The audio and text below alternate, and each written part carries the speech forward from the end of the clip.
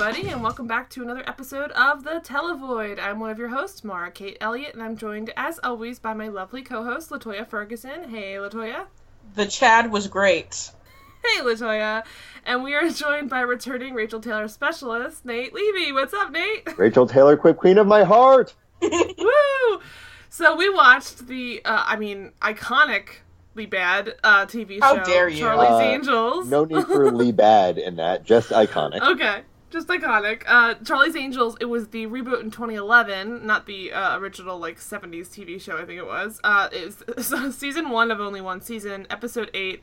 They're not saints, guys. They're not saints. They're angels! Yeah. They're angels! Also, important to point out that this is the only episode that was produced but never actually aired. Yeah.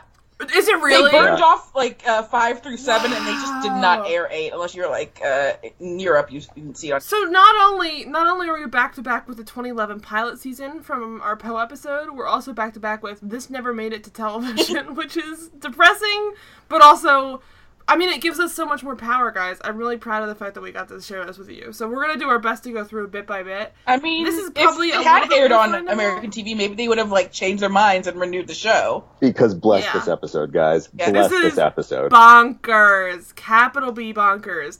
And it's, I think primarily a kind of quip-based TV show, so a lot of what we're going to talk about is the dialogue, I think. There's not quite... The plot stuff the plot is there. Garbage. There is a plot.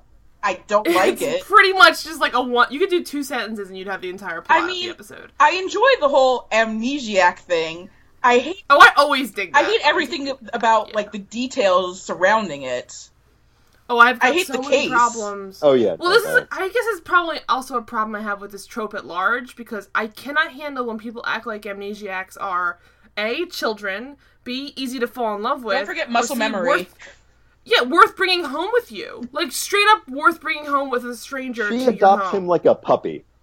Well... It's disturbing. I guess she has to adopt him, considering all those useless teens who didn't realize, hey, maybe we should call 911. Let's just get right into it. Okay. Wait for ladies on jet skis and wave them down. Okay. Maybe they'll be wearing denim Daisy Dukes and a halter top. The episode begins, literally cuts into an episode of television, starting with a pop music version or whatever. The lyrics are girls are forever, which I had to write down. Yeah, but it's got that kind of that moody music where I feel like a lot of people are standing around sipping champagne at a club or something. It's very hip, Miami music. And they're all just zooming around on jet skis to pop music. And I'm like, well, this is a show called Charlie's Angels. How should it start besides this? But I love when the jet ski montage of them, having fun, just girls on jet skis. Because, they're, literally supposed to be, hired guns. And they also just, take, hours to just hop on jet skis for a bit. But at some point, they are, kind of going towards an island. And the jet ski montage takes a turn, in quotation marks, and they become kind of a moody jet ski sequence. And I was like, the fact that it transitions from upbeat pop music on jet skis to literally, serious situation on jet skis is some Baywatch level nonsense. It felt so fantastic in a way. Yeah, it started off perfectly. It was Miami Vice meets Baywatch Nights, and it's the best thing I could have asked for. And I honestly was so dead set to like the show, even though it gets more infuriating. That alone is oh, you committed to the bit in a sense that not a lot of shows even bother to try, because this could have been a lot more generic a show, a kind of a procedural. Could it have? It kind of could. The old school one, I think, was supposed to be pretty procedural, right? It was much more, almost like a, it is a procedural kind of show, but this one leaned into the camp in a way that it just didn't connect with viewers because viewers are dumb. But well, that's why, before we get too far into it, that's why I think we can all say that the modern American classic movie reboot of the show, starring Drew Barrymore, who's EP on this, Lucy Liu, and Jesus Christ, are you having Cameron Diaz. I had a stroke because I don't like Cameron Diaz. Oh yeah, Cameron Diaz in her one great role is phenomenal, and Bill Murray obviously, and amongst other people. But that, did you just ignore Lucy Liu? No, she mentioned Lucy Liu. She just didn't praise Lucy Liu for some reason. I thought that went without saying. I'm so sorry. Queen and goddess that is Lucy Liu. They're all fantastic in a way, because that movie, even though you can try and claim like it's kind of a simple plot or something, even though I don't think it is. It's so campy and so committed to the idea that this is a ridiculous situation. Like, I don't think the second one's as good, but it certainly shows that, like, they had the ability of making a good version of this, but they just didn't really stick as close to the movie. I don't know if that was because they didn't want to do the exact same thing as the movie. That this is before reboots became so, like, completely, like, formulaic that they could just basically be a rehash of the movie, and hence Rush Hour on CBS. Oh, Rush Hour. But, like, this is, to me, it's almost like, well, if it had been closer to the movie, I probably would have been more on board. It gets to that point at times, but I do think there's huge elements that are too far removed from the movie and I guess the TV show by proxy that I don't enjoy it. Like, we'll get in. I think Rachel Taylor's the only one who seems she could have been in the movie. Right, exactly. And I think that the problem partly is that, like, they changed the characters to be a little more serious. But what's so great about the original movie is it's not really, like, you kind of get the hint that they're, like, they had, like, bad records, like, they were kind of troublesome kids or something. Even though Lucy Liu's character I don't think is really a troublemaker at all in that movie. But, they're assassins in that sense. But otherwise, like, the troublemaker element is really just channeled through Drew Barrymore's character. But in this, I feel like they're all supposed to be, like, bad seeds or having this great Charlie guy, like, get them back on track. And, like, starting off with the fact that we get further into it, we find out, like, one of them was a dirty cop. I'm like, I don't find that compelling. I don't want to watch. This isn't The Shield or anything. Like, I don't know what I'm watching a dirty cop for and trying to root for them. It was tough. I'm like, I don't like. Do you buy that she was a dirty cop? Do you buy that Minka Kelly is like, what was it? Car Minka Kelly thief. was a thief, I want to say. Like a street racer. Yeah. Because Rachel Taylor's the thief, which is the only thing that makes sense. She says a thief at some point, too, or a criminal or something. And I'm just like, I would not buy Minka Kelly as a criminal if you put a gun to my head and it was Minka Kelly holding the gun. Minka Kelly as Eve French, which, not a name, a street racer. Eve French is ridiculous. Like, I mean, they all have pretty ridiculous names. Annie Alonso's character's name is Kate Prince, because of course it is. Kate Prince, Jesus Christ. But so, anyway, so we'll get back to the jet ski montage. I just wanted to get into it by saying, which I love, that's a great sentence.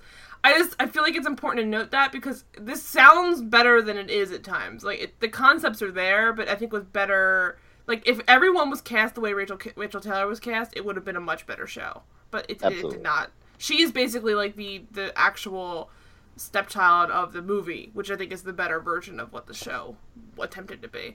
But so, they're literally moodily, like, zooming around on jet skis because it's like, oh, something serious has happened. And they're trying to get close to this random group of people who are waving down help. This scene, I mean, I could spend 20 minutes on this scene alone. I'm not going to, but I can spend 20 minutes on all of the scenes. I want to spend 20 minutes in every one of Rachel Taylor's quips. Yes. So this is what's so infuriating about the scene. From the beginning, they have a bunch of, I guess it's supposed to be like teenagers, but they don't look like teenagers. They're like I think they're supposed to be teenagers, but they're still dumb as fuck. They're adults. Anyone over the age of like 18 should know better, but they're clearly at least 16, and that's still close enough to know better. But so they're all standing around as this person has allegedly, according to them, drifted onto shore, like washed up. And, like, I guess dead? He's, like, a solid 7 feet and on the other side of a log in from shore. So they must have dragged him some of the way, correct? Like, he doesn't just wash on shore like that. I guess. So, Minka Kelly gives him CPR and he, like, coughs up water. How long was he unconscious? Right! Couldn't they all... I was like, should he stop what he's doing? Before Minka Kelly resurrected him to life with her secretness. Two things happen there. One, I'm like, he's obviously dead, right? Like, this is what... Oh, wait, she's giving him CPR? What? Why is no one else giving him... Why did they just wait? How long was he sitting there? Why did they call 911? Annie Alonso has to do it because the children are so stupid. But why would they not even be attempting to do CPR? They should have been saying, we're trying CPR, nothing's working, help us. They're just standing around holding, like, red cups or something, just like, whoa, someone help. Also, like, why is your instinct to flag down help instead of trying to do something yourself? Like, you could have spent 20 minutes trying... And also, how do you know that these people on jet skis happen to be great at CPR? They're just random people listening to cool pop music. On jet skis to be good at anything. Exactly! It's like the middle of a day during the week. Most people hanging out on jet skis in Miami Beach, I'm assuming it's Miami Beach or somewhere in that area, in the middle of a day on a weekday, are probably not going to be able to, like, pull over and then just perform CPR, life-saving, and then genuinely get a guy to come back to life. He must have been there at least 20 minutes. It's insane. So he should have woken up. The episode has just started, you guys. Yes, and he should have woken up and just sued all of those children. I don't know what you can do, but I feel like that's probably illegal to let someone basically drown in front of you. Isn't there a law against that? I mean, I know it's a doctor. I mean, would it be manslaughter? I think it is. It would be at least negligent homicide. Yeah, I feel like, honest to God, feel like he could have done a class action lawsuit. I want to take a minute to discuss Minka Kelly's entrance into the scene on the jet ski. Oh my God. Like, she sees them waving her down. Yes. And drives up and, like, sees they need help and takes a moment to take off her life vest. Like, doesn't run over, but he takes it off and reveals this, like, one-shoulder, black and white striped prisoner top and denim Daisy Dukes as her jet skiing outfit. And, like, when the other two angels come up, they're in wetsuits. Because they're regular human beings. They're not Minka Kelly. What the fuck was she even thinking? Like, that must be the most uncomfortable. I mean, like, what if you're the fuck gonna was go she even jet thinking is skiing, what I asked for every single Minka Kelly scene in this entire episode. she is terrible in this episode, or in this show, I'm assuming. But who jet skis in denim? Like, that's the worst combination. You're going to be chafing for the rest of the week. Like, I don't know what you're talking about. Let me hop on a jet ski in denim, like, at all. I don't care if they're small denim. Classic Eve French. Fucking hell. I hate the name so much. Eve French. So upsetting. It sounds like the kind of, like, you know when you go to Kohl's and there's, like, perfume that's discounted below, like 50%, and it had, like, the red tape little things on the bottom? That's one of them. It's like by Eve French. But so she's giving this guy CPR, appropriate of nothing. Just hops off and just starts giving him CPR. I'm like, she didn't even try to see if he's dead. I mean, she just assumes he's able to be saved. I guess she maybe checks for a pulse, but she just, like, almost, like, goes, like, mouth first onto him. Like, just jumps off and just, like, darts right over. He immediately, like, comes back to life, and all those kids are probably like, oh, we almost let a dude die. Oh, that's how you do it. Yeah, like, basically, like, I understand not being able to successfully perform CPR, and maybe they were nervous about getting sued, but I don't think this is the era of TV that we are in currently. But, like, I could see, like, this becoming, like, a plot point of, like, someone tried to give CPR, and then they end up hurting them, and it being so funny, or something like that. That could have been its own, like, thing, where they were just trying to say, who's gonna do it, I don't want to do it, that kind of thing. But they didn't even attempt. No one was even trying to, like, help the guy, or, like, put him in the recovery position, or do something. Like, they didn't try a single thing. They pulled him out of the water and started screaming for help, like a bunch of children. But so, as she clears his airway, he coughs up a whole bunch of water, almost died again. Then we have his real introduction. This is, the writing on this, I don't even know I don't even know. So he says, he literally says, well, they're like calling the police. Actually, you know what's really insane? Not only were those kids, those completely, like, evil children, I don't know what to tell them. Evil children. Not only are they not helping him by trying to perform CPR, I don't think they've even tried to call the cops, because then Rachel Taylor pulls out her phone and starts calling the cops, right? So they didn't even attempt. Like, they didn't even try anything. It was baffling. But so they're all, she's on her phone, she's like, what's his name? And then Minka's like, what's your name? And he's like, my name is... ... I don't know what my name is. Like, that's an actual line, I think, right? Am I quoting that exactly? Yeah, I don't know my name. And that's insane! My notes, I spelled in all caps Y-E-S. And then it's like, basically, they might as well just close to someone, like, whispering, like, amnesia. Like, that's basically the beginning of the episode. So, apparently, whatever fall put him in the water and almost killed him, beyond the children not helping him, is amnesia, which we don't know what exactly caused it. It just seems like he's in, extreme pain. But cut to, before any of that, we get that amazingly sharp, beautiful intro, which is the credits to, again, a completely disastrous version of Charlie's Angels. It has this, it's a standard intro though, right? It's like a version of it, but it's got that I forgot Victor Garber was Charlie. Yeah, oh my god! Too. I didn't get there yet, but I love it, because as soon as that happened on the they had the standard, like, meeting where they're talking to Charlie, and I was like, wait a minute, is that Victor Garber's voice? I mean, I recognized it the second it started, and I think all he says at first is just like, oh yes, and I'm like, that's Victor Garber. I recognize it. And it freaked me. I mean, okay, side note, when I went and saw a play on Broadway, it turns out that Victor Garber had actually also seen the same play, And while we were stage dooring afterwards, he walked past me and a couple friends, and my back was turned to him, and my friend was staring straight at us, and he, like, basically tried to cut around us to go backstage, which is completely fine. Victor Garber, you live your life, you do what you want. And he touched our backs, which sounds, like, really creepy and, like, fanish, but I say this in the sense where he says, excuse me, and it's, like, on some instinctual level, I knew it was him. Like, I swear to God, it was a total stranger in the middle of Manhattan, and I was like, why do I recognize that voice? So I was like, this is the exact same thing. I think he said 2 words. I was like, Victor Garber, oh my God. And it was amazing. And that is, to me alone, the reason why this show deserved to go to air. Is I want Charles Townsend, voiced by Victor Garber, in my life. And I wish we had more of it, to be honest. Because I would listen to that all day long. Like, picture Victor Garber saying, like, hello, angels. Like, it's perfect. It's perfect. Like, that part of it alone... but yeah, so we intro, we see everybody doing their more, I think there's even more jet skis in the intro, which is just mind-numbing, but, they're just, like, zooming around, doing their business. I think we kind of already knew the plot to this, if you have ever seen a version of Charlie's Angels, of which there are many, but it's 3 girls that are, I guess you'd call them, like, hired guns / assassins, but not really. I don't know. They're private investigators. Yeah, they're private investigators now, but they like, do they other went stuff, though. through a bumpy path to get to private investigation. Yes, for sure. It seems... The one thing... I love Charlie's Angels because it is great, and truly well-received versions of it, like the movie, I think go above and beyond that kind of feminist version of it. But it does it gets a little creepy at times, and I feel like this intro, the credit sequence, is a little bit leaning onto that, where it's like this like faceless male authority saves 3 women from a bumpy life of crime, and I'm like, I was like, okay, this is okay. That's already like eek, but like just in this episode alone, that's one of the problems with Hot Bosley, which is Bosley getting involved in the field at all, and he has to keep saving Minka Kelly's dumb ass. Bosley's supposed to be like quipping it up himself back at home base. Like, that's the whole. I mean, yeah, thing. I'm fine with a Hot Bosley, but hey Bosley. I don't want him to be.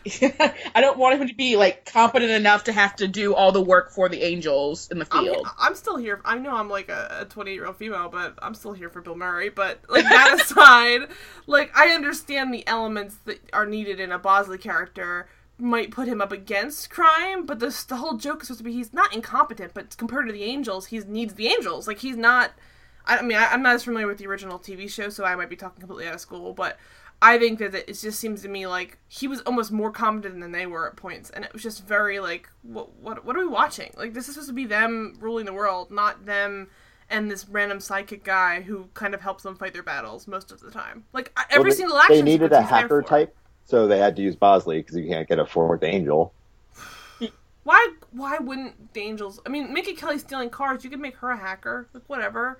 Right? Minka Kelly's already having a hard enough time portraying someone who could steal cars, and you want to throw hacking on top of that? She's about to, like, take a bullet for this amnesiac at the end of the episode, and Bosley has to save her dumbass. It's crazy. It is, like, one of those things where I'm like, oh, this is totally nuts. Like, I don't think that they even for a second tried to think this through beyond...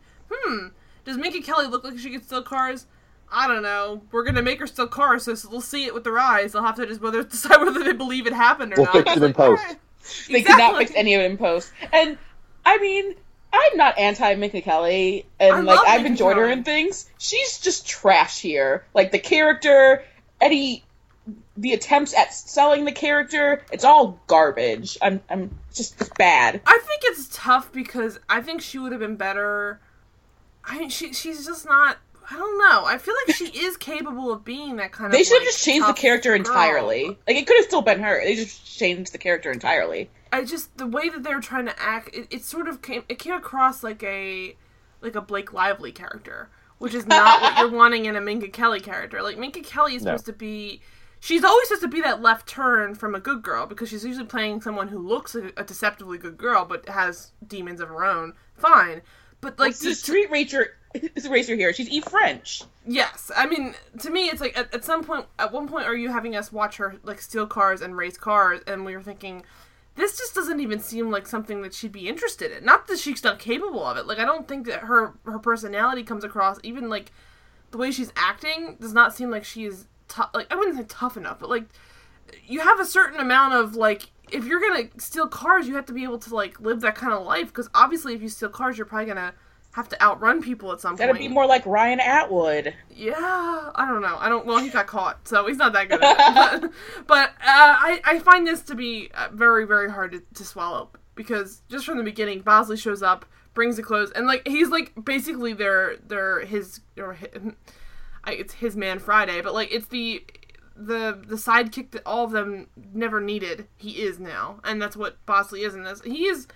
I mean, he's good at what he's doing. I didn't dislike his acting. I found that whole element of Bosley being involved kind of overkill, and really took away from the fact that they were so good at what they were doing. Yeah. Personally, I thought it was like annoying. But anyway, so they're at the hospital because of course they took him right to the hospital like regular human beings, as evil children did not do, and I guess he brought clothes for the guy. I'm like, but why would Bosley bring clothes for this guy? Shouldn't the hospital provide what are we watching again? No, this amnesiac.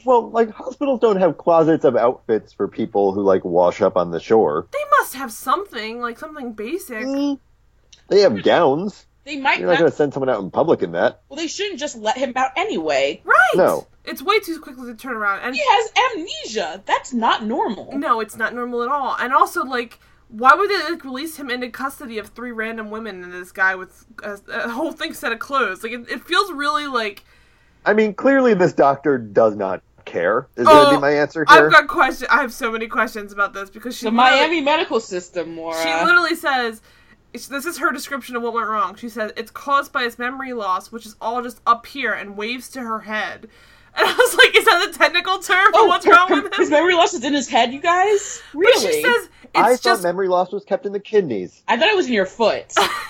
She literally, like, waves her hand around her head and said, it's just all up here. A doctor says, it's just all up here. I'm like, that is not what a doctor would say. They would say... I don't even know. They wouldn't even use that sentence. Like, it was infuriating. I mean, they're just like, oh, okay. Like, they accept it like you're a completely incompetent doctor. And she's also saying, like, well, social services is going to come and get them. Like, that's to me where social services should come and bring him a change of clothes and bring him to a place where he can get looked at. But instead, they're like, nah, let's take him home. And they're like, sure, this is legal, cool. And then they just, like, leave the hospital. Like, what if they were the people that got him in trouble? Like... When Minka Kelly wants to adopt a hot grown amnesiac, she's going to adopt a hot grown amnesiac. She gets her fucking way. So what troubles me here is that, like, on a besides everything.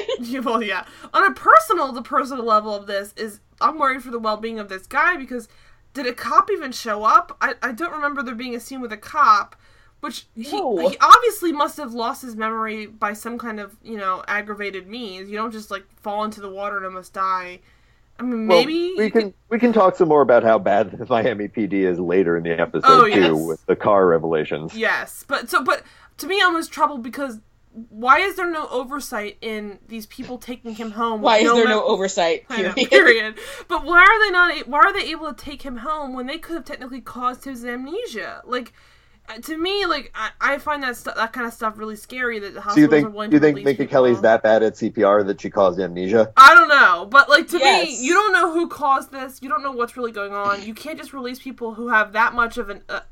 honestly, he's vulnerable, and to release him into the custody of people who you don't know seems malicious almost, because obviously they're trying to help him out, but what if they had been the criminals? What if the guy who was behind all this, which we'll get to later, had sent his guys there to take him home, and they didn't, they just walked to the car and murdered his ass, because there would have been nothing to stop them from doing that. And really, there was not, besides the charm of Minka Kelly, there was nothing that was better for the Angels doing it than them doing it. They could have done it just as simply. And in fact, they had a cop on their payroll, so it would have been even quicker to turn around. But I found that really, like, repulsive. But so anyway, they're able to do it. No one says anything. No one acts like this is weird. They're just going to take him home with them. Even the girls, they kind of side-eye each other. Not Minka Kelly, obviously. She's already, like, hot for teacher. But, like, they're like, what are we doing bringing this guy home with us? And she's like, shut the fuck up. Like, I want to get some, guys. Which is also really creepy because he has no memory. And I feel like that's such a trope of memory loss, is, like, you fall in love with the person because they're innocent or something. And I'm like, that's kind of creepy too. And I'm like, there's like a touch of like... Well, she did give him mouth to mouth. Yes. I kind of wish he had been gay instead of like that would have been married nice. with kids. That would have been nice. I mean, are we sure he wasn't? Because he and Bosley had a lot of sexual suspension. Oh god, Oh my god, that homoerotic scene. fight. Oh, we're gonna get to that. Oh, we are. But I found this to be kind of upsetting on another level too, because I think that's a trope of amnesia at large, is that it kind of becomes like they're like, I wouldn't say childlike, but they're definitely very, very, very vulnerable. A dumb puppy. Yeah, and it's to me, I'm like, well, it's not like fetishize the fact that he doesn't know who he is. Like, that's, how could you consent to anything? He doesn't know his name. Like, ugh. But anyway, so they take him home. Charlie's also down for it. He's like, yeah, this sounds great. And Until. voiced by, screen and stage legend Victor Garber, he literally is just like, this sounds like a good idea, but be careful, girls, because sometimes strays bite. Well, Sometimes Rachel Taylor strays also bite. distrusts him because he's an amnesiac with good taste, which she doesn't trust. I didn't buy that Which is- either, but... I'm sure her father pulled the whole I'm an amnesiac thing once before, so, daddy issues. Oh, that is the one thing that this show, I think, got from the movie that was very legitimate, and probably the original show. This show is basically just called Daddy Issues, the show, or Daddy Issues, Charlie's Angels, because it is like I mentioned before, the kind of backwards feminism that can be strangled through this if it's poorly written, but this felt like an especially creepy part where everyone, because, I mean, the thing is, I do love the concept of this when it's done well, like, I love that movie so much, but it is a little creepy to sometimes have, like, Charlie come on the radio or whatever. This old white guy they've never seen. And he's just like, hello, angels. And they're like, hello, Charlie. And it's just a little, like, hi, daddy. And it's, like, really kind of creepy. And there's, like, a lot of weirdness to If it. you say it like that, That's kind of what they're going let's be for. real, he is also kind of their sugar daddy. Yes. he's very much their sugar daddy. Oh, yes. He is, like, the sugarest daddy of all the daddies, basically. He hooks them up with, like, a place, gives them this money, like, expunges their records. I mean, what does he want in return? I mean, not just saving the world. I don't think we're wrong in getting to it. I think a very valid point of, if anything... There's, like, gotta be really terrible fan fiction about this. There's sorry. gotta be there's gonna be think pieces about the fact that Charles Townsend is basically the ultimate sugar daddy. Because of everybody who else is a sugar daddy, there are some people that are maybe a little bit more sugar daddy, however you want to say it. But, like, he is the... Daddy Warbucks. Yeah, well, that's pretty close to it, too. Yeah, you're right. But, like, I feel like they're much closer to having sex with Charlie than they are with Teddy Warbucks and Annie. But that's just me. But so it's still, like, crazy extreme that he's willing to just, like, again, like, hand-wave. Even he's willing to hand-wave away the fact that this is this total stranger just waltzing into their offices, like, I'm just now going to be part of the team. But they're running as Prince, so they're going to try and figure out more about his background. And this is where, of course, all the writing credits go, and that was its own level of nuts, because this was...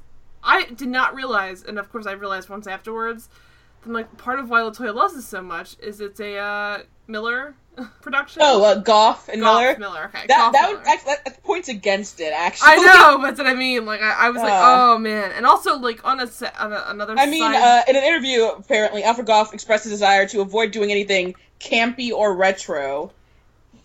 Okay. Well, so I'm going to develop a series for TV called Charlie's Angels. Good idea. But if you... I mean, I really welcome you to go to specifically Alfred Goff's IMDb, because his Smallville credits are literally a paragraph long of just him doing characters for specific episodes. It's probably one of the craziest things I've ever seen on IMDb. But I will include a screen cap of it. It sounds like I'm being really weirdly nitpicky, but I'm promising you it's bizarre how Do big it is. any nitpicking you want to do on Alfred Goff and Miles Miller, go ahead. Yes. There's a reason Smallville fans all celebrated when they left the show. Yes. Alright, so moving on from there, Charlie gives them his blessing, more or less, even though he warns them that strays bite. And they, it's also the thing about this guy is that Minka Kelly is, like, I'm not just saying it, like, she's, like, trying to help him out. She, like, genuinely seems like she's in love with him from pretty much the get-go. Have you said the name that you gave him yet? God, that made me so mad. In fact, I actually, being me, didn't know why they named him that at first until later on they make another pun using Hugo Boss, and I'm like, oh, I forgot that's why they're calling him Hugo. They call him Hugo because he's wearing... I think it's the suit he was found in. Yeah, but was it's like... Hugo Boss. It doesn't make any sense. the But we also... stupidest I've ever heard Time of. do they call him Calvin? Yes, it is it's very much Back to the Future-esque in that sense, but... Ugh. I mean, we also skipped over Rachel Taylor saying she sent off the safe deposit key that was found on him to her friend who's the Wikipedia of keys, as if that's like an endorsement. Did she say that? I didn't even hear her Yeah. say that. I'm like, that's girl. horrible. What does that even mean? You mean like a locksmith? Is that what you're trying to say? I think it means that she knows what every type of key is, except it's crowdsourced Look, and half wrong. I don't want to criticize her for making quips, because if anything, we love Rachel Taylor for it's making quips, but there is something... It was just Rachel Taylor quips. Yeah, but there is something a little bit, like, over the top when you have someone literally making jokes, almost for the entire purpose of, I want to make a joke about this. Like, it's almost like backwards, like, we got this great joke when we call someone the Wikipedia of keys. How can we do this? Well, if we give them a safety deposit. It's like, come on. Like, at what point are we making things too complicated? It's like, it reminds me of, like, Tom Haverford's words on Parks and Rec for, like, calling forks food rakes. Like, it's not necessary. I love it. Don't you go comparing Rachel Taylor and Charlie's Angels to Tom Haverford. She does not deserve that. No, she does not. But that quip in particular is pretty rough. I think it's one of the lesser. You know, versions. this is bordering on like far too much bashing of Rachel Taylor and quipping for my liking. I'm gonna need you to like simmer. Oh no! Oh yes. I just have like, I wish I had like a technical difficulties sound that goes I up. wish a podcast that could like fully display the Charlie's Angels transitions. Yes. I love a good Charlie's Angels transition. So anyway, she continues to basically fall in love with essentially a ghost. Is kind of also what he's being portrayed as, because we're getting all these like backstory bits and pieces from him. Everyone assumes he could possibly be a criminal, and every time they say he could possibly be a criminal, Minka Kelly's like, how dare you? Also, like, what's wrong with is assuming... very trusting of amnesiacs. And I wouldn't even say that they're, like, it's not that they're trying to bend over backwards trying to say, like, he's this evil guy. It's that they're like, let's just, like, pump the brakes just for a minute until we're sure who this person is. And she's like, no, he's my best friend! You live in Miami. Every other person in a suit is a criminal there. This is my assumption for Miami. I mean, my knowledge of Miami is mostly a mixture of Dexter and Burn Notice, so that only backs up your cause. Yes. My knowledge is that it's the city where the heat is on all night and the beach till the break of dawn. Oh, criminal. Yes. That's a criminal act that you just wrapped that right now. Ami. But so... I hate you both. What else is new? They find out that the car he was in went up a causeway, which, again, not being from Miami, I don't really know what a causeway is, but I think it's a drainage ditch, so... Bridge over water. Yeah, it's just a bridge over water. That's a stupid... Drainage ditch. What do they call that a causeway, though? That's so stupid. Oh, Jesus. Alright, anyway. They're longer than bridges. It's it's an extended road. It's an extended road over water. Okay, that makes more sense. Yeah. So they find out that a random car went off of a causeway, or was last seen on a causeway, but there's no body near it. So they're like trying to figure out whose it could have been. And they're like, it could be Hugo's. But the cops are just like, a car went off a bridge, but we didn't find a driver, so whatever. Come on, guys. My little to no knowledge of causeways aside, it does not seem like a car could just like randomly go off there without some person doing it. Like, it doesn't seem like the kind of thing where it's like, you know, it's an embankment or something. It seems like if a car got to the middle of a causeway... tipped the car off the causeway. It's not like the car got to the middle of the causeway and then it was just abandoned and then happened to fall off. Like, you can't... It's just not... It's not an easy thing to do without there being some kind of a reason for it happening. Anyway, they're just like... And of course, Minka Kelly is still like, I don't think this is... I mean, just because the car was abandoned or whatever doesn't mean anything bad happened. I'm like, well... I mean, let's put the pieces together. If he was in a car accident, that's not the worst thing. Why are you, like, so against that even being true? Like, she's so against any of this being linked to him. I think she wants him to stay as innocent and creepily, like, blank a human being as possible. And well, that makes sense. I have a question. Because she's probably trying to find another one of her own. Transference, yes. I have a question. They're private investigators. Why is it so hard for them to figure out who the fuck he is?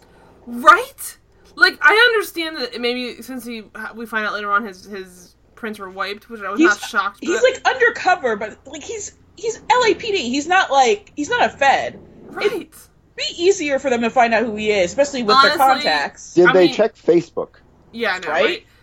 This is 2011. I guess maybe it's technically before Google photo searches, but like there must be some kind of I'm assuming some kind of technology that did like a proto version of that where you could just search a database for a photo.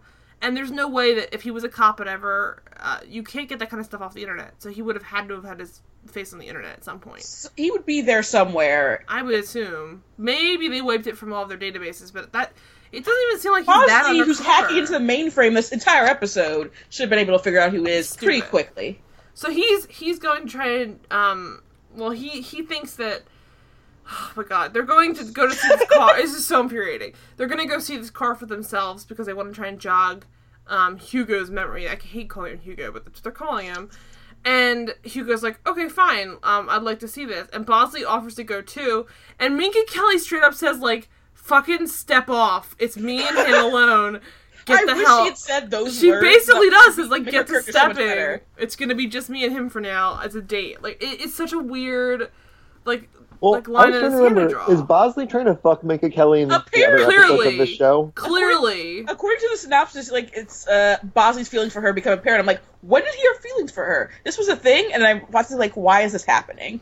That's another thing is that, like, Bosley being built. I always go back to the movie because the movie is superior to Just in most general, other that's so movies. fucking unprofessional anyway. Bosley should Exactly. any Like, of them. The point of the movie is that, like, that is super unprofessional for him to even make jokes about that. They give him shit for it. Like, when Bosley makes jokes about them being, like, hot or something, they're like, Bosley, shut the hell up.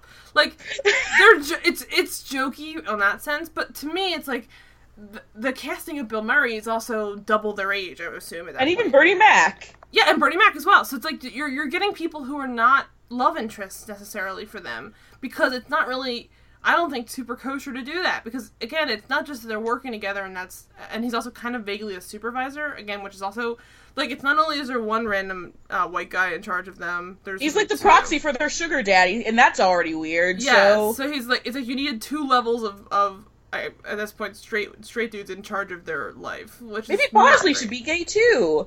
Let's just. Well, It should have again, been we gayer. saw that sexual tension later in the episode. That's part of why I love the movie so much. Is obviously the movie is set up because Charlie and Knox's father were an estranged lover couple. I'm assuming because there's no way that kind of long-term I hate you, let's never talk is not at least somewhat based on love. Like you could say it's friendship, but it was a little too. Yeah, do you remember the movie? 'Cause Yes! that's what happened. They were hugging. The picture. You find out that They were best hugging. friends. They were not strange though. It was what was it? It was Knox's uncle who was in the same like battalion or whatever with Charlie, and like he died along with a bunch of their other guys, and he thinks that Charlie sold them out. Right, but I don't think that was. There was all. not an estranged lover situation happening for years. I want it. I want it. Don't tell me. Or It's not stop reading true. your Charlie's Angels fanfic. I And know. go Well, back I'm to the real picturing world. just that photo, basically, of Charlie with the dude next to him. It's just because like, they had to all- cover his face. That's the only I reason the love pose it. looks like that. I Yeah. know, but it looks really intimate. I'm not wrong in that sense. That You're so picture wrong. alone. You're That so picture. wrong. I'm gonna include the picture in the show notes, just so You you can can include see the what I'm picture. saying. It's super intimate, but I'm reading more into it. I know that much, but I feel like a show could have been better if it had gone towards that. Then, like, okay, forget all the other stuff. Charlie's gay, Bosley's gay, even the girls are all gay. It would have been better. It would have been That is a better show. That's It really would have been. already a better show. I mean, you can argue that besides Minka Kelly, is there love interest for the other two girls? Maybe they were gay. There's not. It, Is there? Annie Alonso She had one, yeah. Isaiah Oh. Mustafa is her love interest at one point. Yeah. Ooh. But yeah, so I feel like it's no one for some reason. well, then we have to make Rachel Because Turner Crips gay. are her love interest. Yeah. Because daddy issues. Oh god. But yeah, so that aside, there's like a weird like element to Bosley trying to force himself into this like relationship now, even though literally they've only been hanging out for. Okay, can we get the timeline on this correct? He gets washed up on shore. Let's say like Monday morning, like at noon. Sure. There is no way that this all isn't going on at Monday afternoon, correct? Like, I don't think that they even wait till Tuesday. Tuesday. It could be Tuesday. It's still Because if he's in the day. hospital for a while. I don't think I think they had him in the hospital for like 15 minutes. Nate. I don't think that they were such shit doctors. But even if we say we give him the benefit of the doubt and he was there for 2 days and it's Wednesday, it's still she hasn't been sitting by his side the entire time. I don't think, or maybe she has. But like She probably has. that's still just 2 days of someone who doesn't even know their name, and you're in love with that person.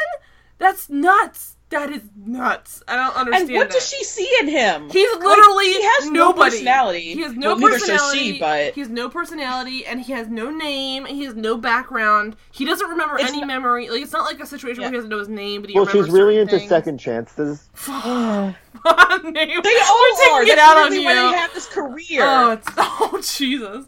But yeah. Because, like, it's not like he has a personality and he's, like, making jokes or something, or he's showing, like, an inner depth despite the amnesia that's like, oh, okay, I see why. It's infuriating. Like, there's no reason. There's no reason.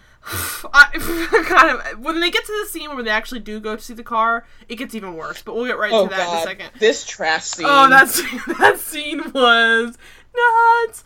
But I think we're at that scene, right? We're just about there. But we get first the Quip Central with the safety deposit box key and all that kind of stuff. Yeah. Because I understand they're trying to just, like, it's kind of a boring plot line, so they're just trying to, like, load it with humor, but it comes across like, why did this even... I mean, we know why. It's because we wanted more quips from Rachel Taylor, and I love that part of it. But we didn't even need to know this. They could have told us, like, in passing, like, 15 minutes from now. But they have this, like, random scene of her doing some research on the safety deposit box. They find out where it's from, and they're going to try and track down and see what was in it. Because when he's found, washed up on shore, he has a key around his neck. They're the only ones doing PI work. Yeah. They're literally running his memory to see if something rings a bell. But so when he watched the story, he had a safety deposit key around his neck, so they're going to go hunt that down. And in the meantime, they go to this, I guess it's like a car lot, like an abandoned car lot, because when the car got pushed off the causeway, which is a bridge over water, if you guys don't know, they pull it out and they put it there. I guess it's kind of like police evidence for now until they find out whose it is, and they think it might be his. So they show up to ostensibly, like, investigate, but they lie. Well, Minka Kelly is ready to lie that she's an insurance adjuster, which, to me, this is the closest to, like, if this is how Minka Kelly always stole cars, I'd buy it. But I don't think it was. But to me, that is almost the only way I could see a person like Minka Kelly stealing cars is pretending to be a new insurance adjuster. She's not good, but I buy her so much more as the, like, gung-ho, like, use her hotness type. Yeah, she has to grift first. She doesn't actually just go steal cars. And not even, I say grift, we say grift, I mean grift in, like, heavy quotation marks, really just kind of act nice and smile a lot. Like, that's kind of all she does. Basically, every problem anyone has ever had with Minka Kelly is, like, in this episode of television. Yeah, it's tough. It's sad because... in this scene alone. Yeah, it's like watching someone unravel all of the deep character work she's ever done for the characters that... I mean, I'm always thinking Friday Night Lights, but, like, other stuff as well, where it's somebody who has a lot of these, like, superficial vanity that is actually a mask to her inner demons and pain and all that kind of stuff. That's important because I think that's what she's good at, but the problem with this show is almost like they leaned too far into that and they didn't have any of the actual pain or demons. She's just literally that superficial and plain and boring and has no personality. She stole cars and now she doesn't anymore. Yeah. So anyway, so that aside, she's now a fake insurance adjuster. Hugo doesn't seem to be even given the heads up that we're going to be lying, right? He's too dumb to use muscle memory of how to, like, be undercover. But I'm so confused because it seems to me like they show up to this car lot, and there's, like, the guy who's in charge of the lot, like, the dopey security guard who is, like, distracted by how hot she is, of course. Of course. And he's in charge of it, and it seems to me like she never bothered to tell him on the way over, which is probably not, like, a 5-minute drive. It's probably a decent drive from there to where they were from. Didn't bother to bring up, like, I'm gonna lie to this guy, and here's what's gonna happen. It seems like she just goes on a whim, like, hi, I'm an insurance adjuster, and he's like, I'm her supervisor. Like, it's like, why would you not prep him? He's literally has no memories. Hard to lie in that instance too. No, he just says, hello, I'm her supervisor. He does it. Why couldn't he have been her trainee? Exactly. It's stupid. But also, like, because the patriarchy. That's why. Well, obviously. And what's really creepy too is on another level, like, why is she so proud of him afterwards when he lies successfully? She's dumb too. Because you don't want somebody who has no memories but is a natural liar. I'm like, that's not a good sign, because based on this exercise, he's not a natural liar. Well, which means that's why he's like an amnesiac now, because he's so bad at his job. Oh, Jesus. So the mystery guy, after they find the car, they start looking at the car, blah blah blah. They find some stuff in it. We haven't discussed, like, she tries to do an accent. Does she really? I try to block it out. Like a southern thing. It's like a southern twang, which I'm like, were you not on Friday Night Lights? I know! That's what the problem is. I could never tell. See, I'm so familiar with her on that. I think I almost, like, forgot it was Minka Kelly at first, because it's like, without that accent, I'm like, who is this person? Like, she has no personality. All of her personality was the accent, I guess, because it did all of the heavy lifting for her in her acting or something. But in this, she's just she throws a little bit of an accent on, like a little twang, like I'm new at the job and I'm gonna do good. This is like, oh god. And so she's like lying to this guy, and he's like, oh, he's like, and of course you get the stupid like duncy security guy like, call me if you need any help. It's like, oh, he meant like on a date, guys, because she's hot and he wanted to date her, but he could never date her because she's too hot. Get it? Like, that's basically what That's what that joke meant. And thank you for explaining the joke more. We didn't get it. Oh, you're welcome. It was a little bit heavy-handed. But, so the mystery guy shows up in addition to them being there. He's, like, lurking around the place. And, of course, you know he's a bad guy because he walks up to the guy and instead of trying to lie, he just punches him clear in the face. Like, why would you not have... Like, it's a huge lot. You could try one thing, like, say a lie, see if he believes you. He's obviously ready to believe anything Minka Kelly said, and didn't look twice at that. Well, Minka Kelly stole his strategy, is he was going to put on a certain accent and pretend to be an insurance adjuster and flirt. And then, like, Minka Kelly did that, so he's like, God damn it, now what do? I'll just punch him in the face. You know, this show would have been so good if he had shown up and literally tried that, Nate, because it would have been so phenomenal to watch this, like, random dude just show up. Because he's, like, a tough, like, muscle dude is basically his that's what he's described as, I bet, as, like, henchman. So I would totally buy, like, him trying to show up and flirt would be, like, 9 times more convincing, even, than Minka Kelly. Because at least Minka Kelly seems to be just, like, I'm cute, right? Like, that's the whole bit. This is why I assume, for a second, that the show was filmed in Canada. Because, like, Roger Cross, like, Mr. I'm in every Canadian show possible. So, but apparently not. This actually got to shoot in Miami. They spent that money. That's nuts. They spent that money on this show of all shows. But so, the guy shows up, punches a dude out cold, and then as they're investigating the car, they realize there's bullet holes in it, and they're like, that's weird. Like, if you see bullet holes in a car, something's gone wrong. And they're literally trying to still, like, explain that away. Like, are you crazy? And they find out there's, like, a postcard in there. It's, like, a washed-out postcard. I don't know what... I thought that was going to come back, because they kind of do, like, a close-up shot of it. And it's like nothing, and I guess it's supposed to be Los Angeles, maybe? I bet if you go back and look at it, because it's supposed to be like a hint that he's not from here, but it's impossible to read, and it's not very compelling, and you could have done so many better things, like, if you had a picture of a kid or something, that would have been way better, because we do eventually find out later on, but they saved that to this, like, last-minute twist for no reason. But anyway, so he finds his washed-out postcard, he's like, I wish I could remember anything.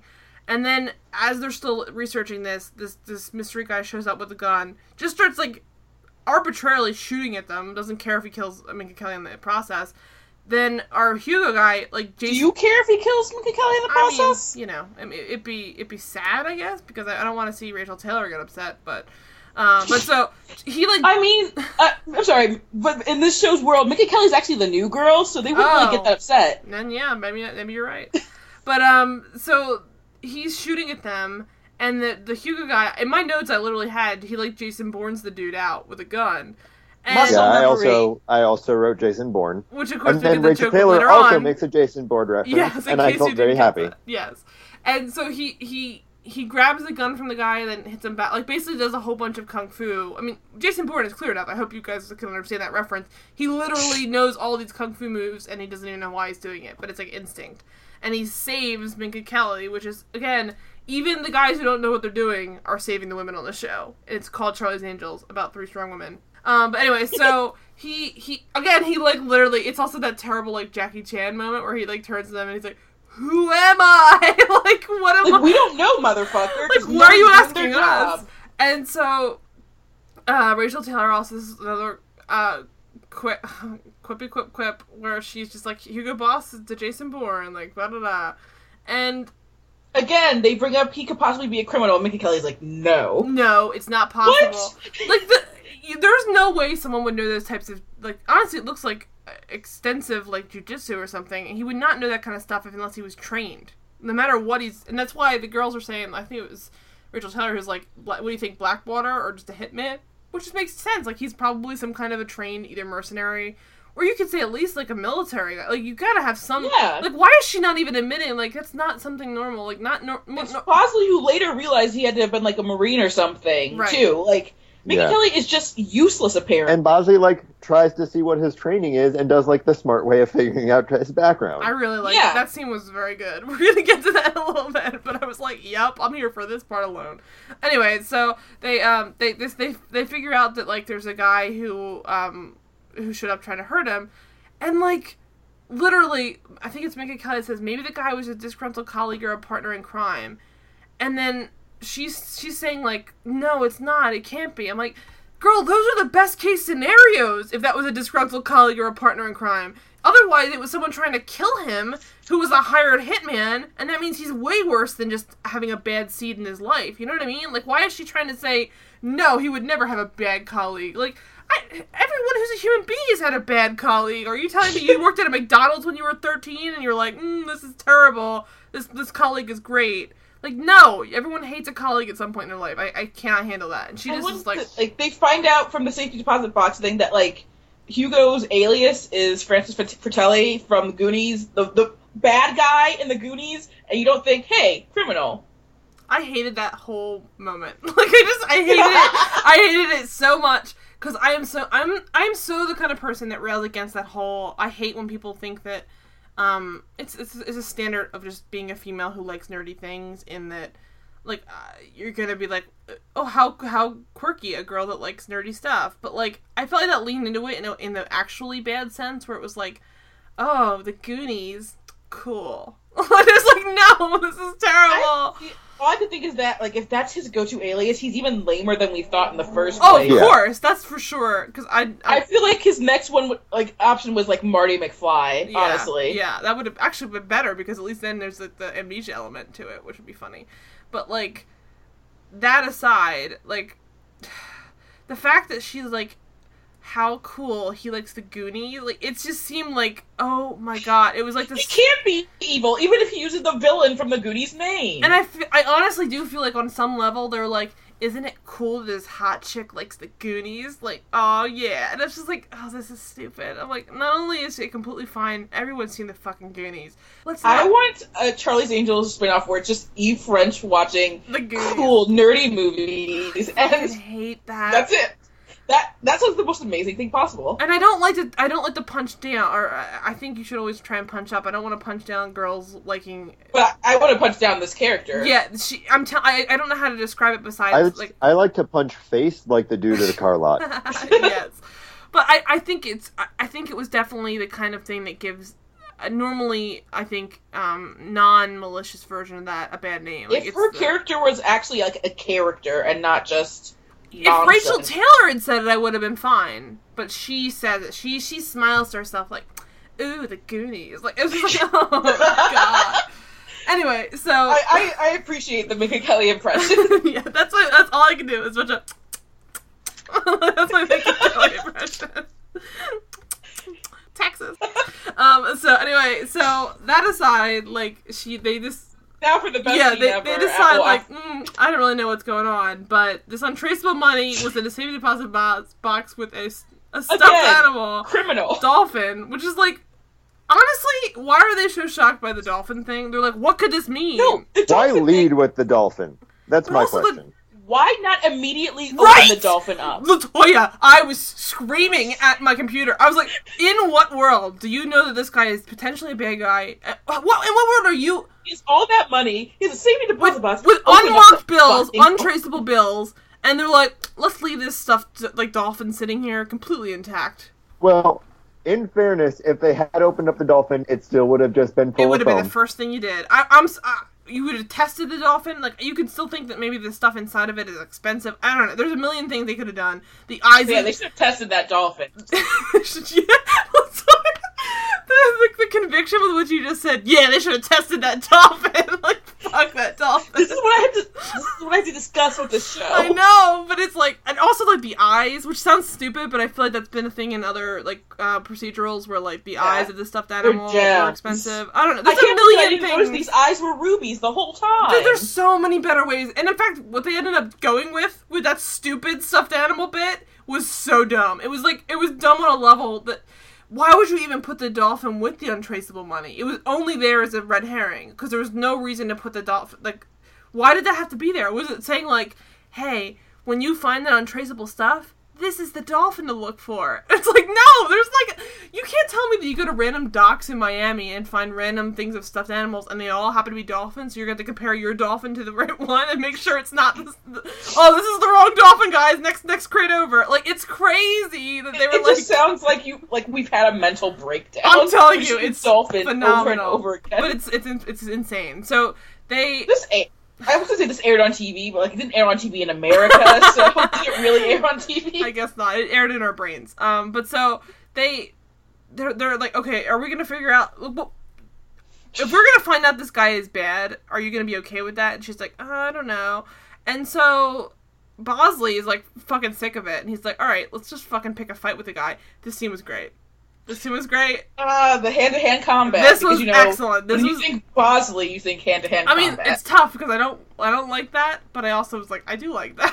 Like, I'm also like, in my notes, this is not how muscle memory works. I know. Nope. Oh, it's insane. It was still the best scene. It was the best scene in the episode. Interrogation, as I wrote in my notes. Sure. I just wrote make out. Yes! It was so good. So the only time I was actually angry is when Hugo says, Eve, is she single? And I'm like, is that really what you need to focus on right now, dude? What conversation are you going to have on your date?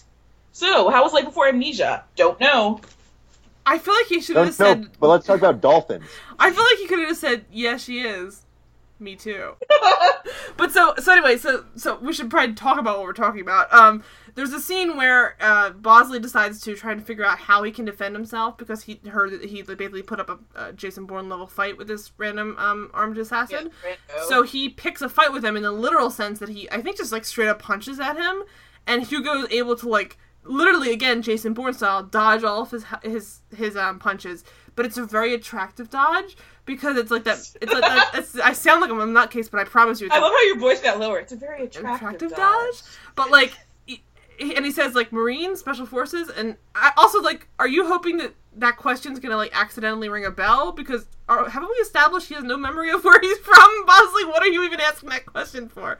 Muscle memory, Maura. But so he's like, are you Marine Special Forces? And he just keeps fighting with him. But like it's that Jason Bourne thing where he's able to get out of the way, and it's like a telegraphed fight scene where every punch is just to the wrong. It's very attractive. I can't even describe it. And Bosley, is doing his job and actually trying to figure out this guy's thing. Hugo just assumes it's a jealousy thing, and that's why he brings up Eve. It's like, and we should say that those two belong together, honestly. Yeah. They're both so and the reason partly that it's so attractive is that I don't think really Hugo does much to fight back necessarily, at least right away. At first he just kind of dodges everything, and that's almost like its own level of competency. Like, I don't want to get in a fight, so I'm going to literally not get in a fight even if you're trying to get in a fight. It's very, very attractive. Anyway, so Minka Kelly walks in towards the end of that though, and she's like, ooh, you guys are like fighting. Like, she seems very upset about it. Like, I don't know how much of that she's aware of, that Bosley likes her or something, but... She's clearly not aware of a lot of things. It's so stupid, because it could not be more clear at this point that he is very much into her. And she decides to tell him about the money in the safety deposit box, and it's kind of like... Dolphin. Yeah, don't forget the fucking dolphin, I'm so sorry. But so, when she tells him that, like, he acts, like, shocked. I'm like, but you don't know who you are, how could you be shocked? What? I'm like, you should just be like, okay. He doesn't know. Maybe he's a stuffed toy aficionado. Right? But even then, like, I don't get it. But so so they're like, okay, whatever. And he asks about the postcard again, and he starts having flashbacks to a beach party. I'm like, this isn't how memory works, but alright. Unless we're gonna go this. That's how anything works. So, like, somehow just thinking back to the postcard, not looking at it the first time. Well, no, it's that the postcard, it's a generic image that's used on that place's flyers, is what they said. Right. But like, so they said the name, and then he flashed back. Right, but it's so not how that would work. I don't think anybody's had, like, short-term memory restored through random words being said to them. But I don't know, I'm not an expert on memories like these guys when are. the episode of Smart Guy, when he got amnesia, it was just a plank of wood. So I love it. Different tricks for different folks. Yes. But so he remembers suddenly, not everything, just some things, the important stuff for now, just to help break the case. That's what's so goatees, party. Generally. Mainly goatees. Yeah, he remembers a guy with a goatee at a party, somewhere, like, fancy, I guess, and he was taking... He's lucky that every guy who's ever had a goatee is, like, very forward with women. Yeah, so. I know, right? Like, that was... I mean, it is Miami, so I guess they were playing the odds, but still... And so they go to this other party. They like I guess they recognized where the party was being held because they're like, you have good taste. I'm like, it's like, I hate it. But so they go to this terrible like beach party that's like super high end. Everyone's wearing white and like yeah. they have This is where I have to point out. This is where I have to point out that Rachel Taylor is like honestly on another level compared to every other person. It really, it's amazing. This scene especially really just like cements the fact that like what are they even doing? I have a note that says, God, Rachel Taylor really is the best part of this show during this scene. It's amazing. Especially because she's sitting next to the other ones and they're not doing anything. Like, she is commanding the scene. It's like an episode of Sex and the City, and you're like, why are anybody else besides... Why are we listening to, like, 80 minutes about how Charlotte's, like, dog isn't feeling well? Like, I don't care. Get back to Samantha. I don't understand. Like, it's what it is. It's like, I don't get when someone who's that good of a character is literally made a joke machine throughout the episode. Like, give her the plot. Give her the stuff. Everything. Yes! If the show had continued, I feel like by season 3 it'd be like the Rachel Taylor show. They'd finally realize. It's ridiculous. Or she'd have already left. Yes, it's one or the other. But so she says like, okay, like I'm gonna sit here and take pictures of the guys with this. Well, not her. The other girl's gonna take pictures with her necklace, and she's gonna basically flirt with all these guys. And she like runs a fucking clinic for a while because like she has a guy come up to her and then she's able to joke with him for 5 seconds, make sure it's the guy, and then tell him to get the fuck away. Like, it's amazing. It's like she's running again. Like the fruity beverage. It's just fantastic. my everything. It's Would so you good. judge her if she told you she liked that drink? Oh, God, Yep. it's so good. And so she gets all the guys to leave after, like, hitting on her. And, of course, they're all, like, random dudes with goatees in Miami, so they're creepy as fuck. And so she's, like, running through the gamut. They figure out, like, okay, they're all guys. They all have goatees, but nobody's the people that he's remembering yet.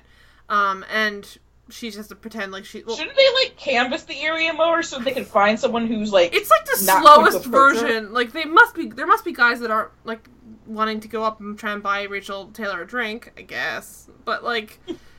the odds are just stacked against the fact that they're able to get every single... Yeah, like, how did he know that this goatee guy was single? Right! Or even interested in women. I don't understand. Well, like... wait. I mean, if he has a goatee, there's probably no one who's talked him out of that, so he's probably single. Yeah, you're true. That's true. But so he comes off like a complete creep. The first guy they're talking to, and then we just... They both come off like creeps. That was the casting call, I'm sure. Yeah, and so one by one they all come off, and she's just sort of like, okay, I'm so uninterested in this. But she keeps having to like turn the switch back on and become like flirty again. It's great. But so all of this is going on, and this asshole Hugo's over there in like again, not even like look. I guess partly because they don't want him to be seen, which is like put him in a van or something. Don't still put him on the premises. You guys have a van. We learned that later in the episode. Right. So like, why would when you Minka Kelly's not doing anything in the van? Why would you put him on the premises and risk that kind of like? It's just stupid. He should have been back at headquarters, to be totally honest, with like a little computer setup. But he's there. He should be in a hospital. Yes, he should. He should still be in social services getting his new pants. But so either way, he's now like on the premises with Minka Kelly in one of those, I don't know how to describe it, but like a beach tent that's white.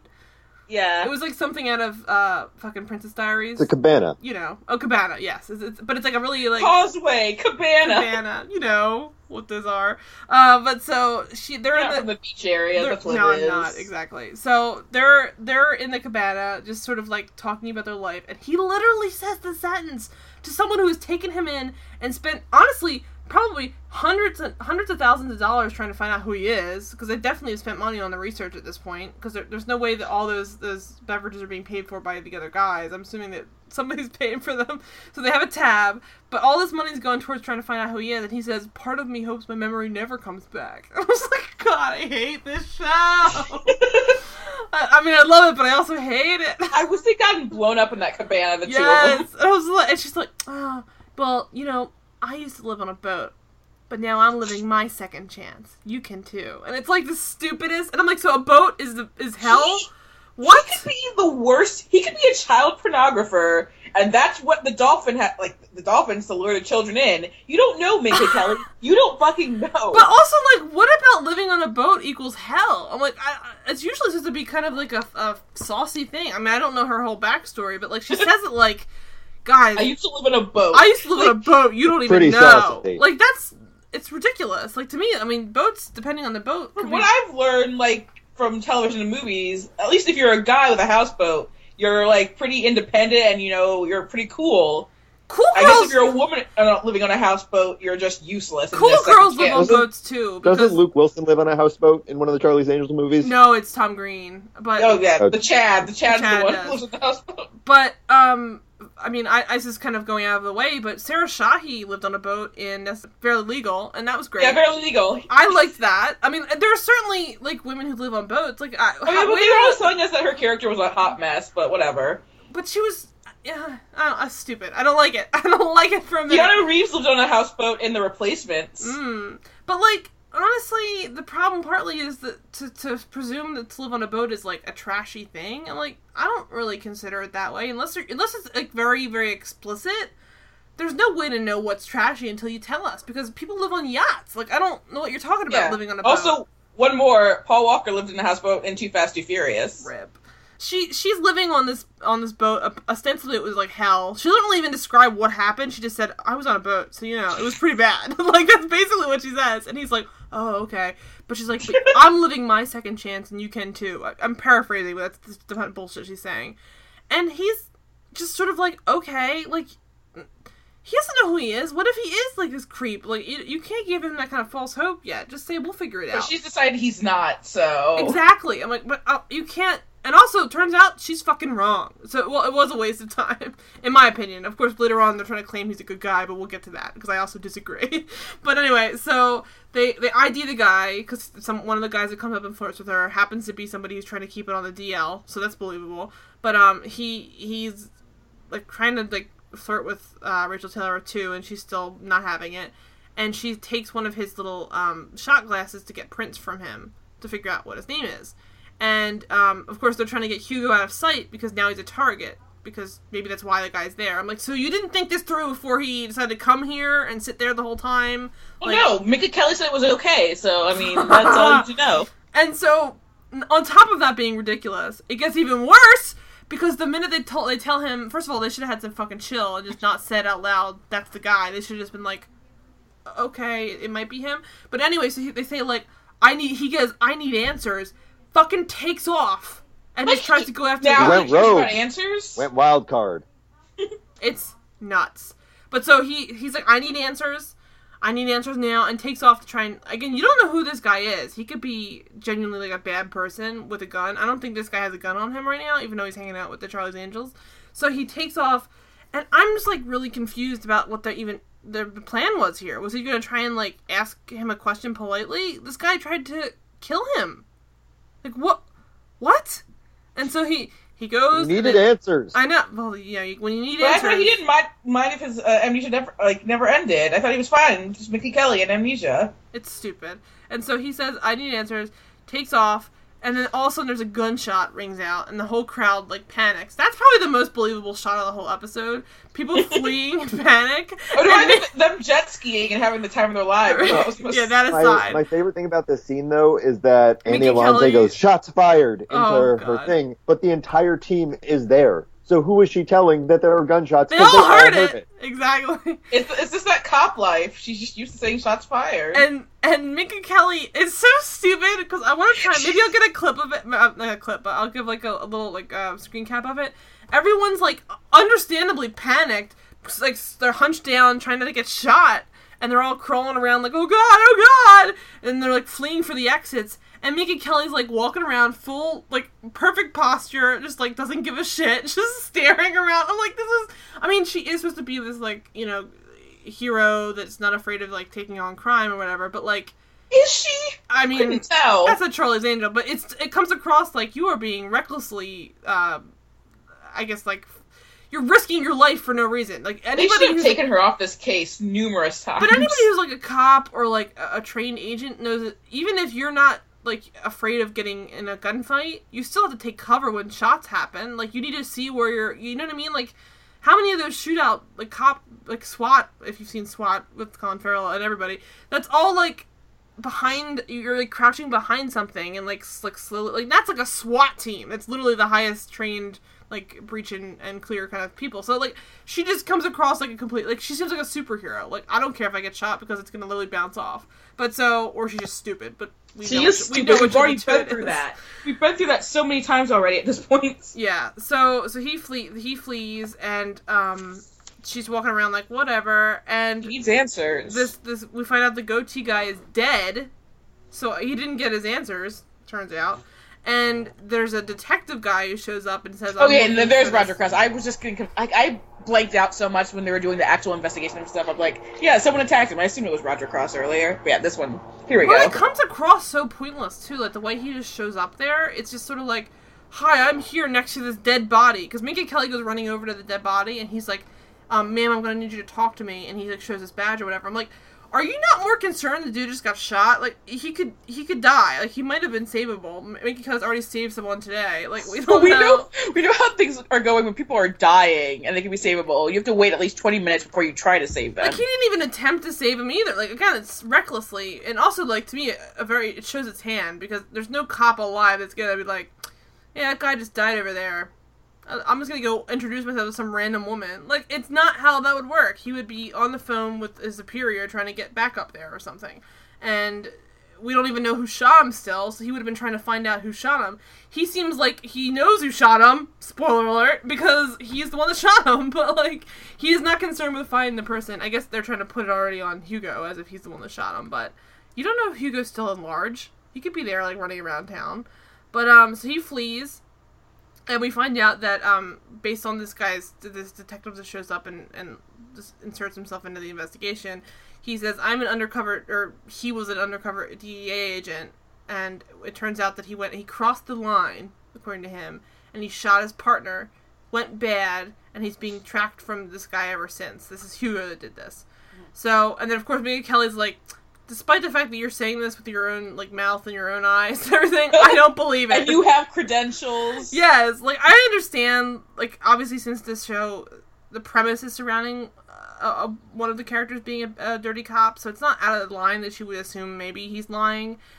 But, like, why assume? Like, maybe just find the guy first and then worry about whether he's telling the truth or not. Like, don't just start, like, honestly, she seems, like, offended that this guy would even suggest that he's not a great guy.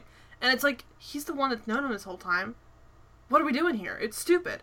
But so he, I don't understand it. So he says, like, and she's like, it just doesn't sound right. And it's like, okay.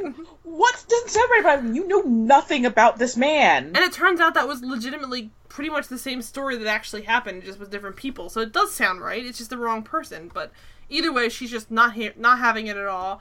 And then, see, I don't remember the other girl's name. I always remember her real name. Not Rachel Taylor, not Minka Kelly. Well, Annie Alonze. We're all just saying Annie Alonze anyway, okay. So it doesn't matter. I can't remember her name, but is it or whatever her nickname Pinocchio, because she was so wooden. Oh my god. I mean, she's been better in things since then, but she'll always be Pinocchio here. Aw. But so she says, like, I was one of Miami PD's best officers. There's no sure thing a cop is clean. And I'm like, alright, this is a little bit much. Like, how many episodes dealt with dirty cops? Because I feel like that was all they wanted to talk about. I feel like every episode should have one because it's Miami. Just like every other person in a suit is a criminal in Miami. True. Every other cop is dirty in Miami. True. But so, they find out his name is Josh, though. That's what this all also figured out, is his name's Josh. And they're like, we gotta find Josh! Can we talk about how Charlie has the best line of the episode? No, what's his... I have a low tolerance for vendettas. Like, oh, I why have is it this too! something That's ridiculous! Like, why would you know that? Like, why is that something Look, you thought vendettas about? can be real fun. Like, I understand having a little bit of a tolerance for vendettas. I was always under the impression that I'm also going off the movie, which I thought he had a spurned gay lover, but, like, I think that he came across, like, his whole setup was based off of a vendetta. Like, obviously it's not, like, a personal vendetta in the way that Knox's was towards him, or whatever version of Knox is from the original TV show, but, like, even his version of it, like, his, like, do-goodery and trying to help these women, that's still kind of a vendetta against whoever wronged you in the past, right? I think it's just that he's, like, a fucking hippie, and he just wants maybe. peace and love. Through armed warfare? I got that he was, especially in the movie, I get that he's, like, too chill to want, like, bad stuff happening. I always just got the impression that he was, like, out to Well, get you also the got bad the guys. gay love impression, too. Well, yeah, but he knew the bad guys that were coming for him. Like, it's not a faceless organization he's fighting back against, is what I'm trying to say. So, some amount of that has to include a vendetta of your own, even if it's a good one. So I think it was a little bit hypocritical. But I think that's like a version of Charlie's Angels they could have made here with this show. They could have done a lot of things with this show that they just did not do. Yeah. But so he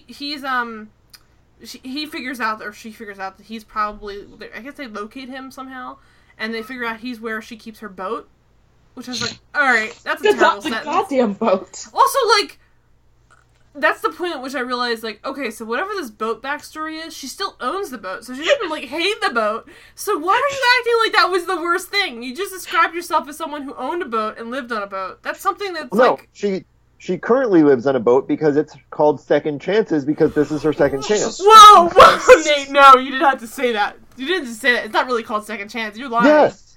You're lying. That's the stupidest thing I've ever heard. In the cabana. Oh my god. Go back and rewatch that scene. That is 100% what she told him in that cabana. I have to screen cap this right now. I'm like offended on a personal level. Like, I mean, I know it's me not noticing obvious things, heavy-handed, like, plot elements, but that is so She's stupid. Just trash. Yeah, that is so stupid I never would have assumed it, because who the fuck would name your boat Second Chance? Minka Kelly! Oh, I want to sink the boat so bad. I want to sink it so bad. But, so Anchor's away. So he's over where her boat is, which I hate the fact that she even says, like, he's where you keep your boat. Like, it was such a, she gave him, like, the address of said boat. Oh, did she? Is that what it was? I assume that's how she told him what marina she had. Oh, so that's why she says he just wants a second chance. Nate! You're so trash, bad. just garbage. But see, the thing is, like, I was like, when she said he just wants a second chance, I was like, how the fuck do you know that? I was like, he sounds like he's just hiding out on a boat, but it's... God. Oh, this sucks. I'm so mad. I don't even know what to say. I have no comment on it. We have to move forward. I'm furious. Let it speak for itself. But so, Rachel Taylor and Bosley see that there's an import-export contracts that are involved, like the smuggling of snow globes and other memorabilia. Maybe how did they figure this out? Because Rachel Taylor can read Mandarin.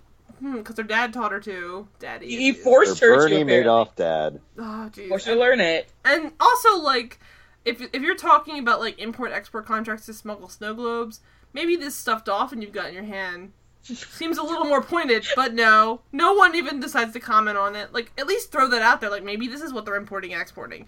That's stupid. I don't know. We better go figure... Like, come on! Like, someone acknowledge it. Like, when they go and find the dolphins there, they're like, whoa, it's the same dolphin. Like, it's like, it's like, so you feel like you're the crazy one because it's like, this is the most obvious thing you should look into. Why the fuck else would there be a stuffed dolphin with a bunch of untraced bills in a storage locker for safety? Maybe he's a stuffed toy aficionado. Jesus. This is how it ends for Mora. It is. But so anyway, so they're over at Second Chance, living it up. Bosley makes a Chinese food joke, too, because of course he does. Yeah, so they order Chinese. Oh, yeah. She's like, why does everyone think they can quip at Rachel Taylor? They're not on her level. I do like when she looks at him like, don't try that. I also love that he's basically uses, I guess, is she the one who finds the information? Because, like, she's the one who translates it. Like, what if he hacked into it, but he's useless without having the translation? I mean, maybe he technically already saw it, but he just didn't bother, like, looking at it because he didn't know what it said. He's just like, oh, just some random Mandarin. Like, even though I hacked into 4 different, what is the point of Bosley? Rachel Taylor should be Bosley. Also, guess what? It's 2011. Rachel Taylor should have Nutty Professored this show and played every role. Right? Yes. But also, it's 2011. Copy and paste the Mandarin in a Google Translate. End of conversation. Like, I love you, Rachel Taylor. You don't need to be fluent in Mandarin and know what that says anymore. What the fuck? Doesn't she, though? But so he's like... She has to have some skill since no one else on the team does. So they show up at this fucking Second Chance boat, which I'm furious about. It's like where Minka Kelly says, we believe you, Joss. Put her gun down, and Annie Alonso does not put her gun down. Yes, and Hugo's there with a gun. Where did he get the gun? I don't know. I guess he stole it from the bearded guy, but we didn't even see that guy. Yeah, stole it from the guy who got shot. But, like, I'm so exhausted by it. But anyway, so he's there with a gun, pointing the gun at the 2 girls, which I did not like either, because if anything, he should have just been there with his hands up, like, I'm sorry, I didn't know where else to go. Like, that's more believable. I mean, not him holding a gun on them. It was stupid. That shows me someone's not a bad guy. Exactly, but he has his gun, like, honestly, like, again, professionally looking trained on them, because he's obviously capable of using a gun, based on his now somewhat known history. And he said, they're like, Josh, it's okay. He's like, wait, my name is Josh? Like, God, I hate it. But so, they're like, and then they're like, yup. I love it when the episode's like just gonna break you. That's so good. And he's like, I'm a cop for the LAPD? How did I end up in Miami? It's like, these are the kind of questions we don't need to see. We can just figure he'd say them because of the most obvious questions in the world. Like, but they're telling him all his background. And then they tell him the partner was the guy who killed the goatee guy, or the goatee. I never really followed that. So his partner is the I can't remember, Drummond or whatever his name was, or Dermond. Is that his partner, or is the partner the guy that died? No, the partner's dead. So, partner's dead a long time ago. What's confusing is they have these two other random guys that show up, I guess just trying to kill him based off of that. But, so, they're telling him that the partner, back in the day, this would be so much easier if he didn't have amnesia. I know. That's convenient, isn't it? Whatever the hell happened, he's not responsible for deaths. I'll put it that point blank. And then Minka Kelly, of course, but they're saying he is. I mean, because like, how could he be? Yeah. I know him when she doesn't know him. Yeah, and she's like, I didn't want to believe you killed him either. And it's like, well, of course, you're stating your intentions because it's the only thing you've been talking about the entire episode so far. Because she's literally just working based off of her vagina. That's what's happening. And again, I want to go back to the fact that, unless they tell us otherwise, she literally met him less than 24 hours ago. What the fuck are we watching? Guys, I'm going to throw out a theory that maybe that, like, she got an infection when jet skiing in denim Daisy Dukes. And, like, it's messing with her brain chemistry. Yes. That, or, like, he had, like, low-key, like, it's, like, super meningitis. Like, he had, like, viral meningitis. And she fucking, like, gives him mouth-to-mouth. So she gets viral meningitis. I don't know.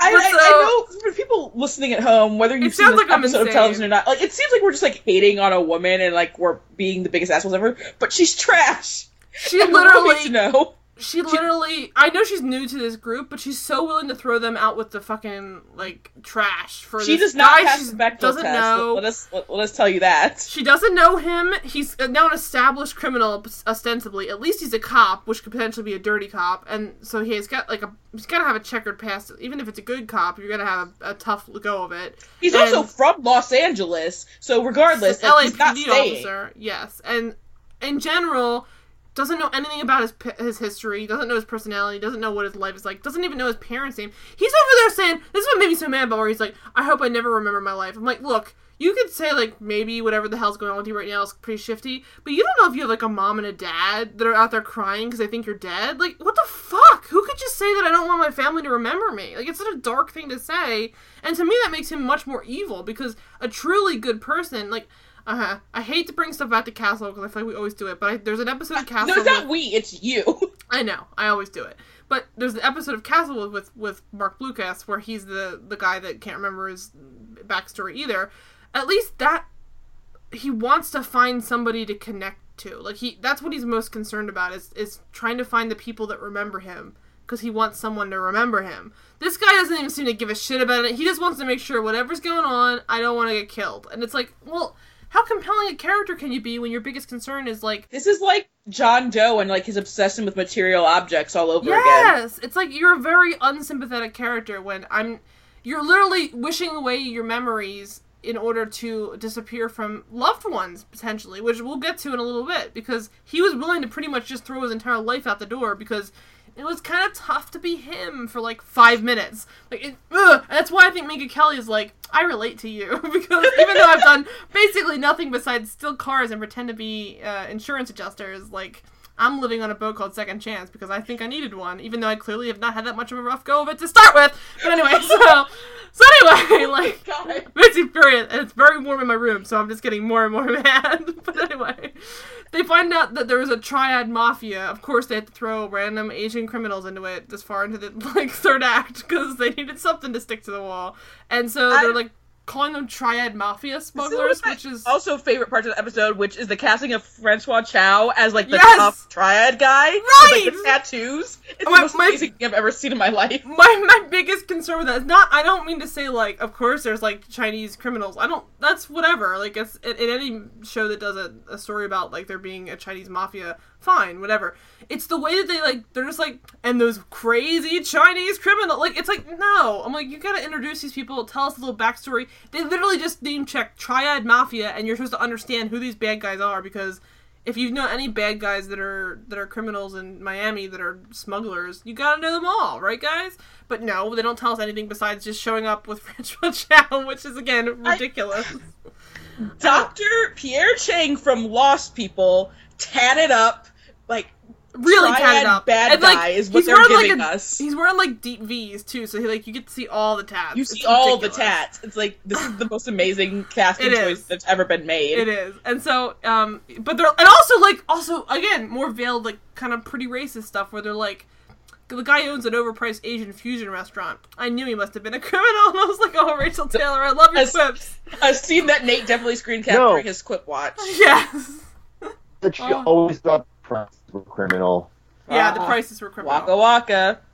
But then the scene proceeds to be, again, probably one of the worst parts of the movie, even though I like the movie a lot. It's a pretty borderline racist scene, along with the Soul Train bit. The upcoming scene is amazing because the woman asks if they have their papers in order when it's a white woman and a black Latoya! I was furious. Yeah, I was furious.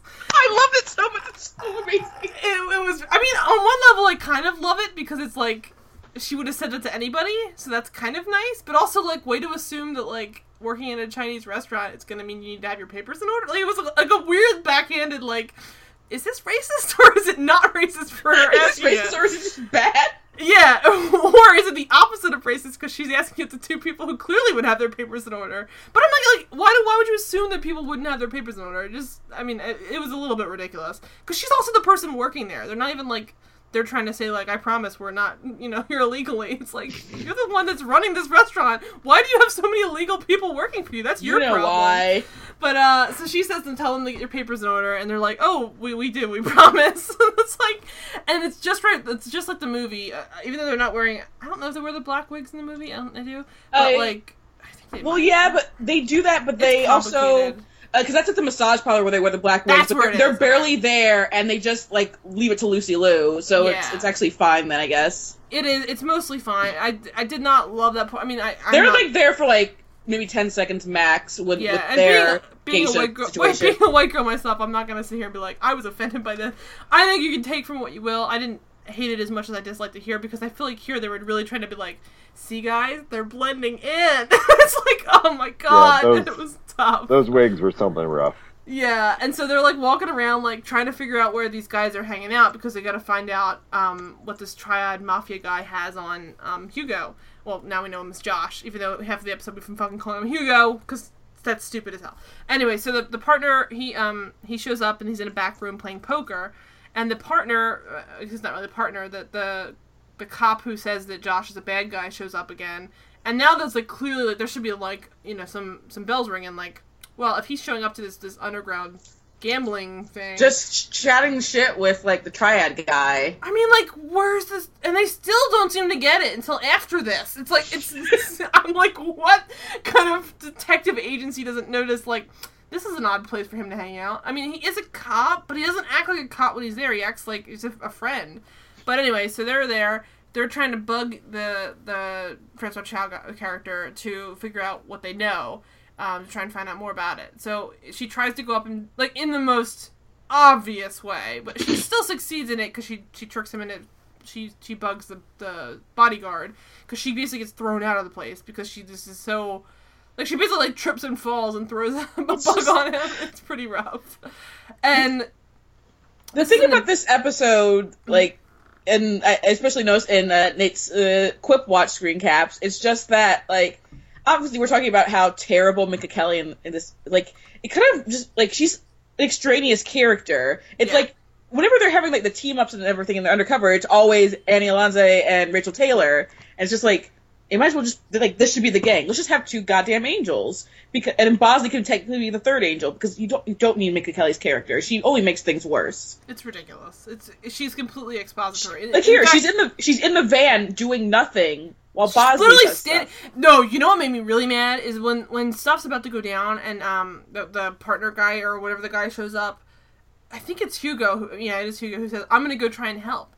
Like, what the fuck? There are other people here, dude. I'm like, you cannot just get up and have... First of all, Minka Kelly would have gone first. Then Bosley would have gone, because Bosley's, like, in the mix for some reason. But you're the last person that should be volunteering to go help. Like, sit the fuck down. I hated the fact that he wanted to be so involved in this, because it felt very... Again, like, hate the fact he wants to be so involved. Hate the fact she's not more involved, too. Exactly. It sucked. I hated that part of it a lot. And so he tries to get up.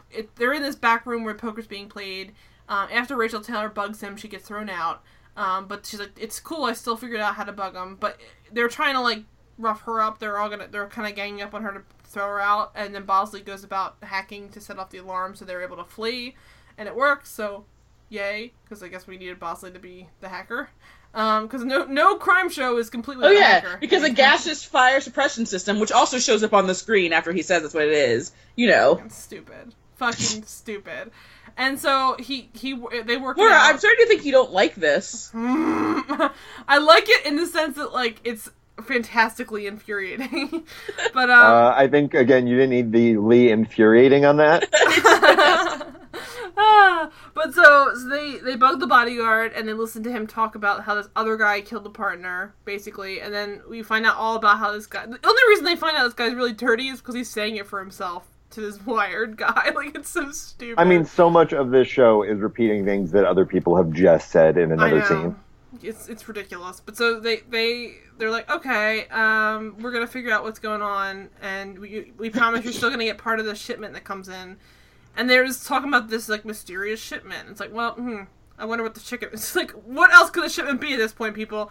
You have unmarked bills and then these dolphins, but they're still like, I guess we'll have to go look for ourselves. But they mention the shipyard it's going to be in, so they decide to go and, like, intercept it. But, like, at what point do you hear people talk about a specific shipyard where things are coming in and not expect them to show up? Because they seem shocked when they all show up. Like, they're the ones talking about it before you even try and go there and intercept it. And also... why is the stuff just sitting there for a while? Shouldn't they have been there as it was being dropped off? Are you just letting, like, illegal stuff sit around for, like, hours at a time until you have the time to go over with a bunch of trucks and get rid of it? Like, most of those movies... I mean, they're real busy. They got that backroom poker game to do. They got to put more tats. Goatees. He's gonna refresh his stock of deep V's. But so the toughness here is partly that they're shocked about what's in the thing, because then you're like, but this has been here the whole episode. It's been this massive hanging, like, red herring that they have this random stuffed dolphin. Goddamn stuffed dolphin. And they open this box, and again, it's just like a box. It's just like a box sitting on a random, like, it's like pier. In the middle of the pier. That's not how those places work. Like, it would be inside a huge storage container. You'd have to have a key to the storage container, or at least it'd be unlocked. And, like, then you'd be... I mean, have you not seen any episode of The Wire or something? I swear to God. But so they're there, like, okay, let's open up this random, again, like, oversized box of stuffed animals. And they're like, oh my God, it's the dolphin. And they're, like, shocked. But they're like, but wait a minute. Then they decide to open a dolphin. Nothing's in it. And they're like, but I don't get it. Nothing's in the dolphins. And I'm like, well... like, try other things, but then one of them try the dolphin that you have, right? But instead of that, they decide to, like, look at the silica. This is so I hate the sentence. I hate this everything. I hate it all. But they say, let's look at the silica gel. It's supposed to keep the toys dry. It's fucking stupid. And so they open up the silica gel. They start dumping it out, and literally, you have Josh Hugo saying, illegal drugs? Like, it was like a fucking after school special, and then I think one of them wish it was like they should have, like, gone. Then Helen Hunt might have jumped out of a window on PCP. Oh Jesus! And then so he's like, "Does this look like silica gel to you?" And it's like, "No, it doesn't. It's clearly drugs." Like, why did you ask me that? Like, we're both adult human beings. It's like a bright blue. It's like Walter White's bright blue meth. Like, it clearly is a drug. You don't need to show me this. Like, I don't know why we're having this conversation. Stop talking. It was I wish that's how the scenes went. Like, yes. Yeah, exactly. Could you not be cute for one fucking second? I know. And then he's like, and also, like, wait, why would the amnesia guy know And he mentions, like, it was he's like, it was a synthetic painkiller. There was a bad batch on the streets a year or two ago. I'm like, you have amnesia. You have amnesia. You can't remember your own name. Not anymore. How do you know specific events. He has not been shot yet. He does not remember that much. But, like... He knows a goatee, and then he also knows specifically what type of batch it was, when it was on the street, and what type of drug it was. I would say it's a trigger, but, like, you don't get any, like, indication that anything is a trigger, unlike the one time when he was, like, having the flashes of, like, goatees. Right? It was so fucking stupid. And so they're suddenly surrounded by a bunch of guys with guns because they didn't bring back up, because even though they knew those people would be showing up to get this, because it's their shipment. Again, it's just, like, right in the middle of the pier. So they show up and they're like, and then this is where, I guess we're supposed to be like, wow, this Hugo guy is really good at acting. This is where I'm like, I hate Minka Kelly. I was really hoping that he was actually evil. Me too! I was like, maybe I'm wrong, and maybe this is the best, and then I was like, no, it really was the worst. He lies to Francois Chal's Mr. Han, and he's like, look, I set this all up. I was playing, we were both playing Amnesia. Yeah, I was playing Amnesia. We were both playing, the good guy, because we were gonna both team up and take you out, and then sell it in LA to the LA drug scene. And for some reason, even though he's like, from what you can understand, like a storied criminal, Mr. Han's like, I buy it, and like just throws away his partner under the bridge. I'm like, anybody who's been a storied criminal is gonna know the first thing a person's gonna try and do if they're all like, you know, surrounded by a bunch of guys with guns is try and flip the story on the other person. Exactly. Like, it's like none of them had ever done crime before. Undercover cop who's been made. It's like, what? I'm not undercover. Here's why. It was so stupid. And then, on top of that, as if it weren't enough, he literally, he turns to Minka Kelly and gives a huge wink, which is clearly visible to half of the people pointing guns at them, and no one says a fucking word. And she's like, oh, he's lying. Because at first, they have like these, they have these reaction shots to her, like she's like, what? Like, you're a criminal? I'm like, girl, you were a hardened car thief for a lot of times. Like, you required a boat called... a boat. She required a boat called Second Chance, and she still is, like, shocked when someone's lying. Like, wow. But so especially she's because like... she taught him how to lie. Yeah, remember. Right, like, less than 20 minutes ago. But so they're like, okay... I like the idea that this entire episode takes place, like, in the span of 5 hours. It could. It's either 5 months or 5 hours. That's my say. But so they're like, okay, I don't believe you, but whatever. We're gonna like try and still like get things handled. And the girls take down the rest of the thugs because I guess they're kind of like infighting enough. Two of the girls take down the rest of the thugs. Minka Kelly just stands there like an idiot. And then, and this is where I really lost my mind. She goes up to him, and she's like, "Are you okay?" And it's like, bitch. And so she starts to hug him in the middle of a crime standoff, and then of course, because someone takes advantage of that and shoots him in the fucking back. Because at least that part of the episode did exactly what it should have done. He takes a bullet for her because, you know, she can't do anything for herself. Yes. And then the guy's about to, like, finish him off, and she just, like, hugs him to stop this. Like, and she's just like, you doing with your life? She just, like, submits to it. Like, if anything, she should have, like, you know, like, kick-flipped him back and been like, stay away from my boyfriend or whatever. But she just kind of stands there and, like, we're both gonna die and okay. It's, like, crazy. And then Bosley comes up and, like, fucking pistol whips the guy out to submission. Bosley's the only one who can do anything, apparently. And, I didn't like Bosley saving her yet again, but I did like the fact that pistol whip was so Hugo saved her, and then Bosley saved her because she was willing to just get her head blown off. It's so stupid. And I was like, and this is where my notes, I'm like, how much do you want to fucking bet he wakes up with all his goddamn memories? And I was like, and then of course it seems like he didn't, and I was like, whoa, did they not actually go there? No, he's a piece of shit, apparently. But also then it's like, no, I did remember, psych. And it's like, Jesus Christ. But he's like, how am I doing? And she's like, you're gonna make a full recovery. And he's like, what about Dumont, which is the guy that was lying that he had been the bad guy, the other cop. And he's like, turns out you were right. I am a good guy. And it's like, it's like bees inside of my head. I need more wine right now. And so he's like, by the way, like, this is where the episode gets stellar, in my opinion. Because he's like, by the way, when I took that bullet, I remembered I had a wife and child. And then, boom, in walks the wife and child. Minka Kelly gets cockblocked by a 5-year-old.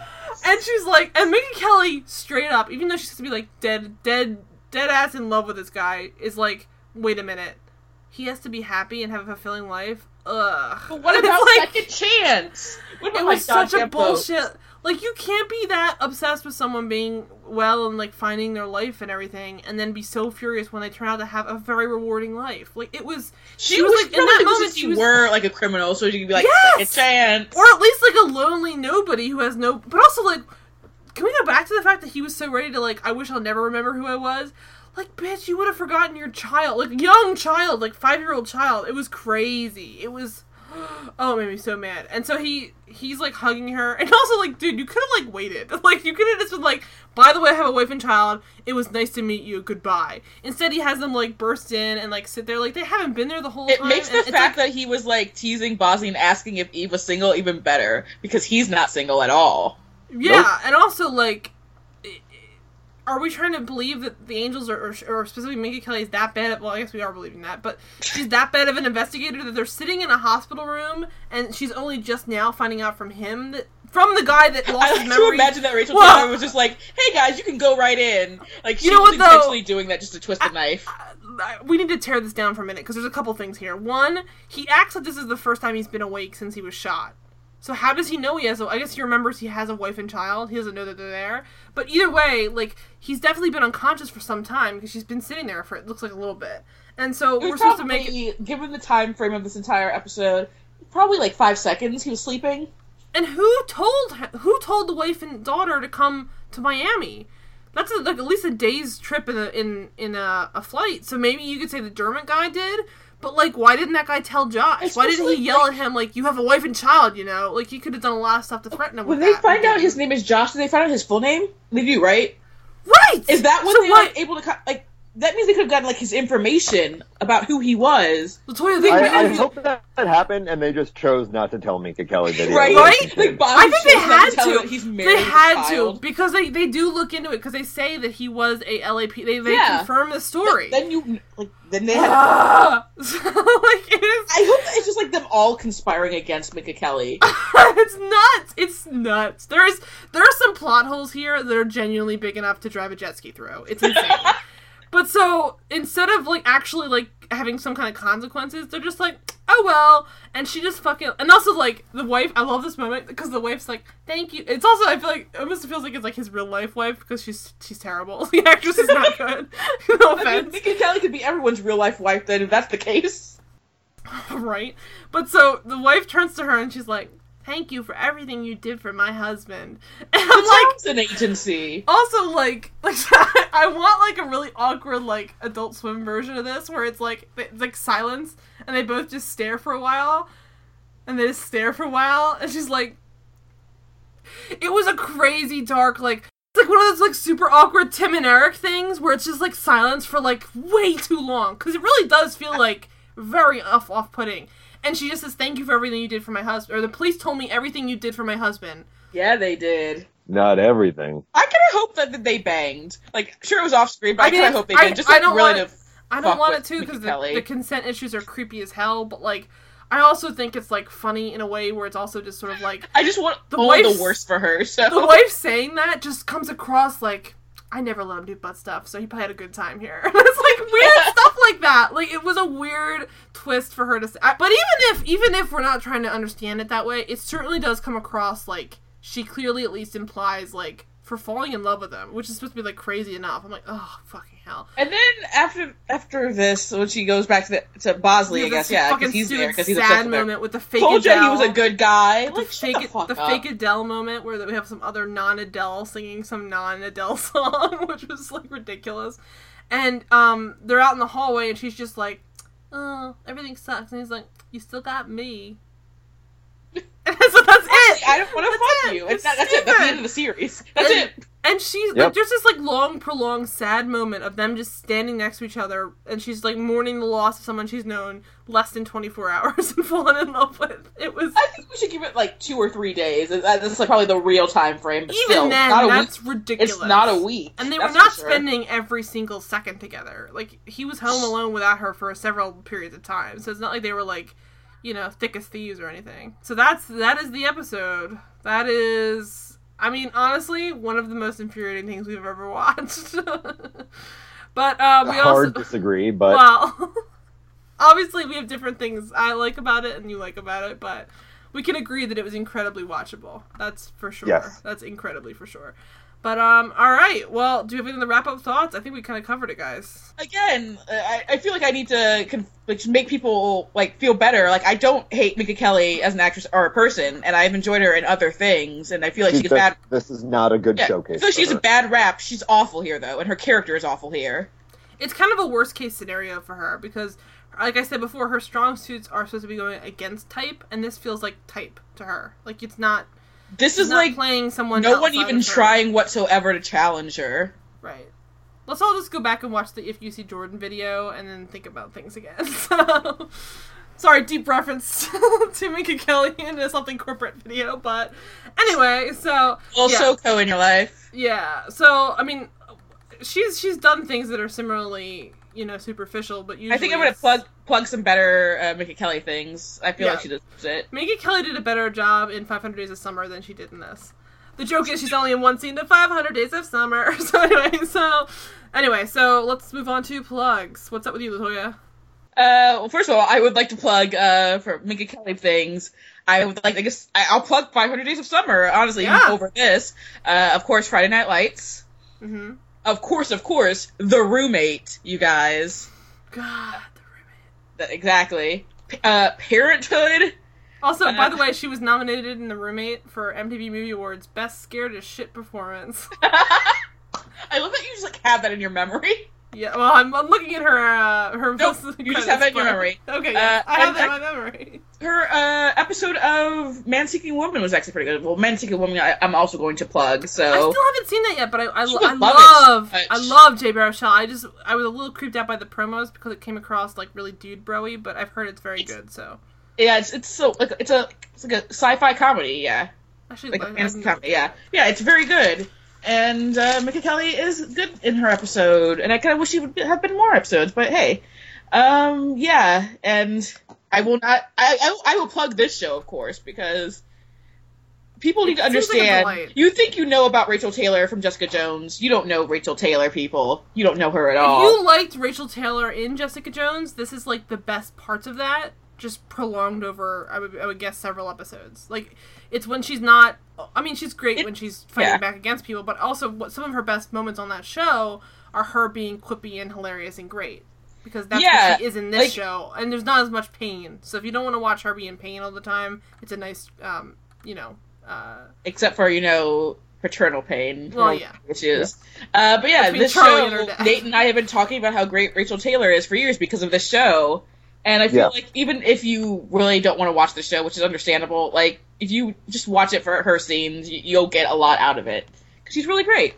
And you can, of course, find me on the Twitter, @LaFergs, where I'll most likely tweet about other things besides this show. So, unless I do a rewatch. I've been watching Sybil on Hulu lately, so I might just tweet about that. Do it. Alright, and what's up with you, Nate? Well, you can find me on the Twitter at LevyOnTV, and I want to plug jet ski montages. Yes. Also, one great thing about that jet ski montage, if you watch an episode of this with the subtitles on, it just says laughter under it during that jet ski montage. I'm gonna try and drop a I provided you with that screen cap, so... Yes, thank you. Yeah, and I love this show dearly. Rachel Taylor's quipping abilities are just... They're a thing of beauty, and even if you don't want to watch the show, at least go to, if you can link to this in the thing, I did a quip watch of just Rachel Taylor's quips. Absolutely. We've been referencing it throughout, so you have to go. It's great. Yes. So you can at least just go appreciate all of the terrible lines and realize that she did a great job delivering them all. Yeah. It's fantastic. For her alone, it's really worth it. The rest of it's great, but it's specifically... Rachel Taylor's show. Rachel Taylor's great, you guys. Everyone should understand that. Very underrated. I mean, she's finally kind of coming into her own, I think, with the success of... I'm so happy that Jessica Jones, a hit for numerous reasons, but I'm so glad Rachel Taylor's finally getting the respect she deserves. It was... I mean, honestly, I didn't even know who she was 2 years ago, which is a sad thing to say, but I'm glad I do now, and I wish I knew longer. So, do it, everybody. Alright, awesome. And then, as always, I am @MaraE on Twitter. The next episode of this show is going to be for my birthday, which is a depressingly sad decision, but we're watching Castle? It's gonna be Castle? No, we've already watched Castle. We're not doing that again. Nate, I would kill myself. No, we're watching Suits, the even worse dude bro cousin of Castle. It's the season 3, episode 6, the other time. I think we just settled on the one where, it's stupid little... It's the second one where they're like, hey, look how their lives intersected before. They knew each other. Yeah. I'm pretty sure it's the one where Mike is just walking around shouting the N-word or something. Yeah. So, that's exactly why I was like, this is what we have to do. Yep. So anyway, we're going to tear it apart for my birthday, so stay tuned for that. You can find us on Twitter at The Televoid. You can rate, subscribe, review us on iTunes to get a drunk recap of Entourage movie. We only have a couple more to do. Every time LaToya sighs. I'm going to have to watch this movie. I'm so upset. Yes. And so do that. You can email us at thetelevoid@gmail.com. We've gotten some emails lately, and eventually we will do a mailbag episode. So someday. So if you want to add some thoughts to a mailbag episode, do it there, or you can ask questions in the reviews you leave on iTunes. You'd be happy to do that too. And then in the meantime, thanks for wandering into the Televoid, guys. We'll see you next time. Bye-bye.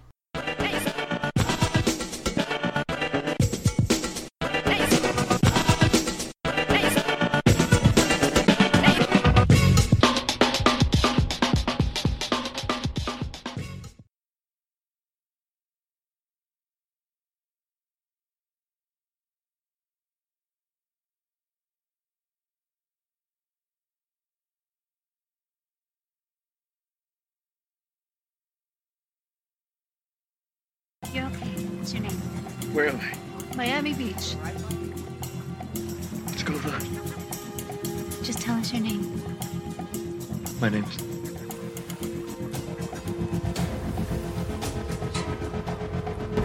I don't know my name.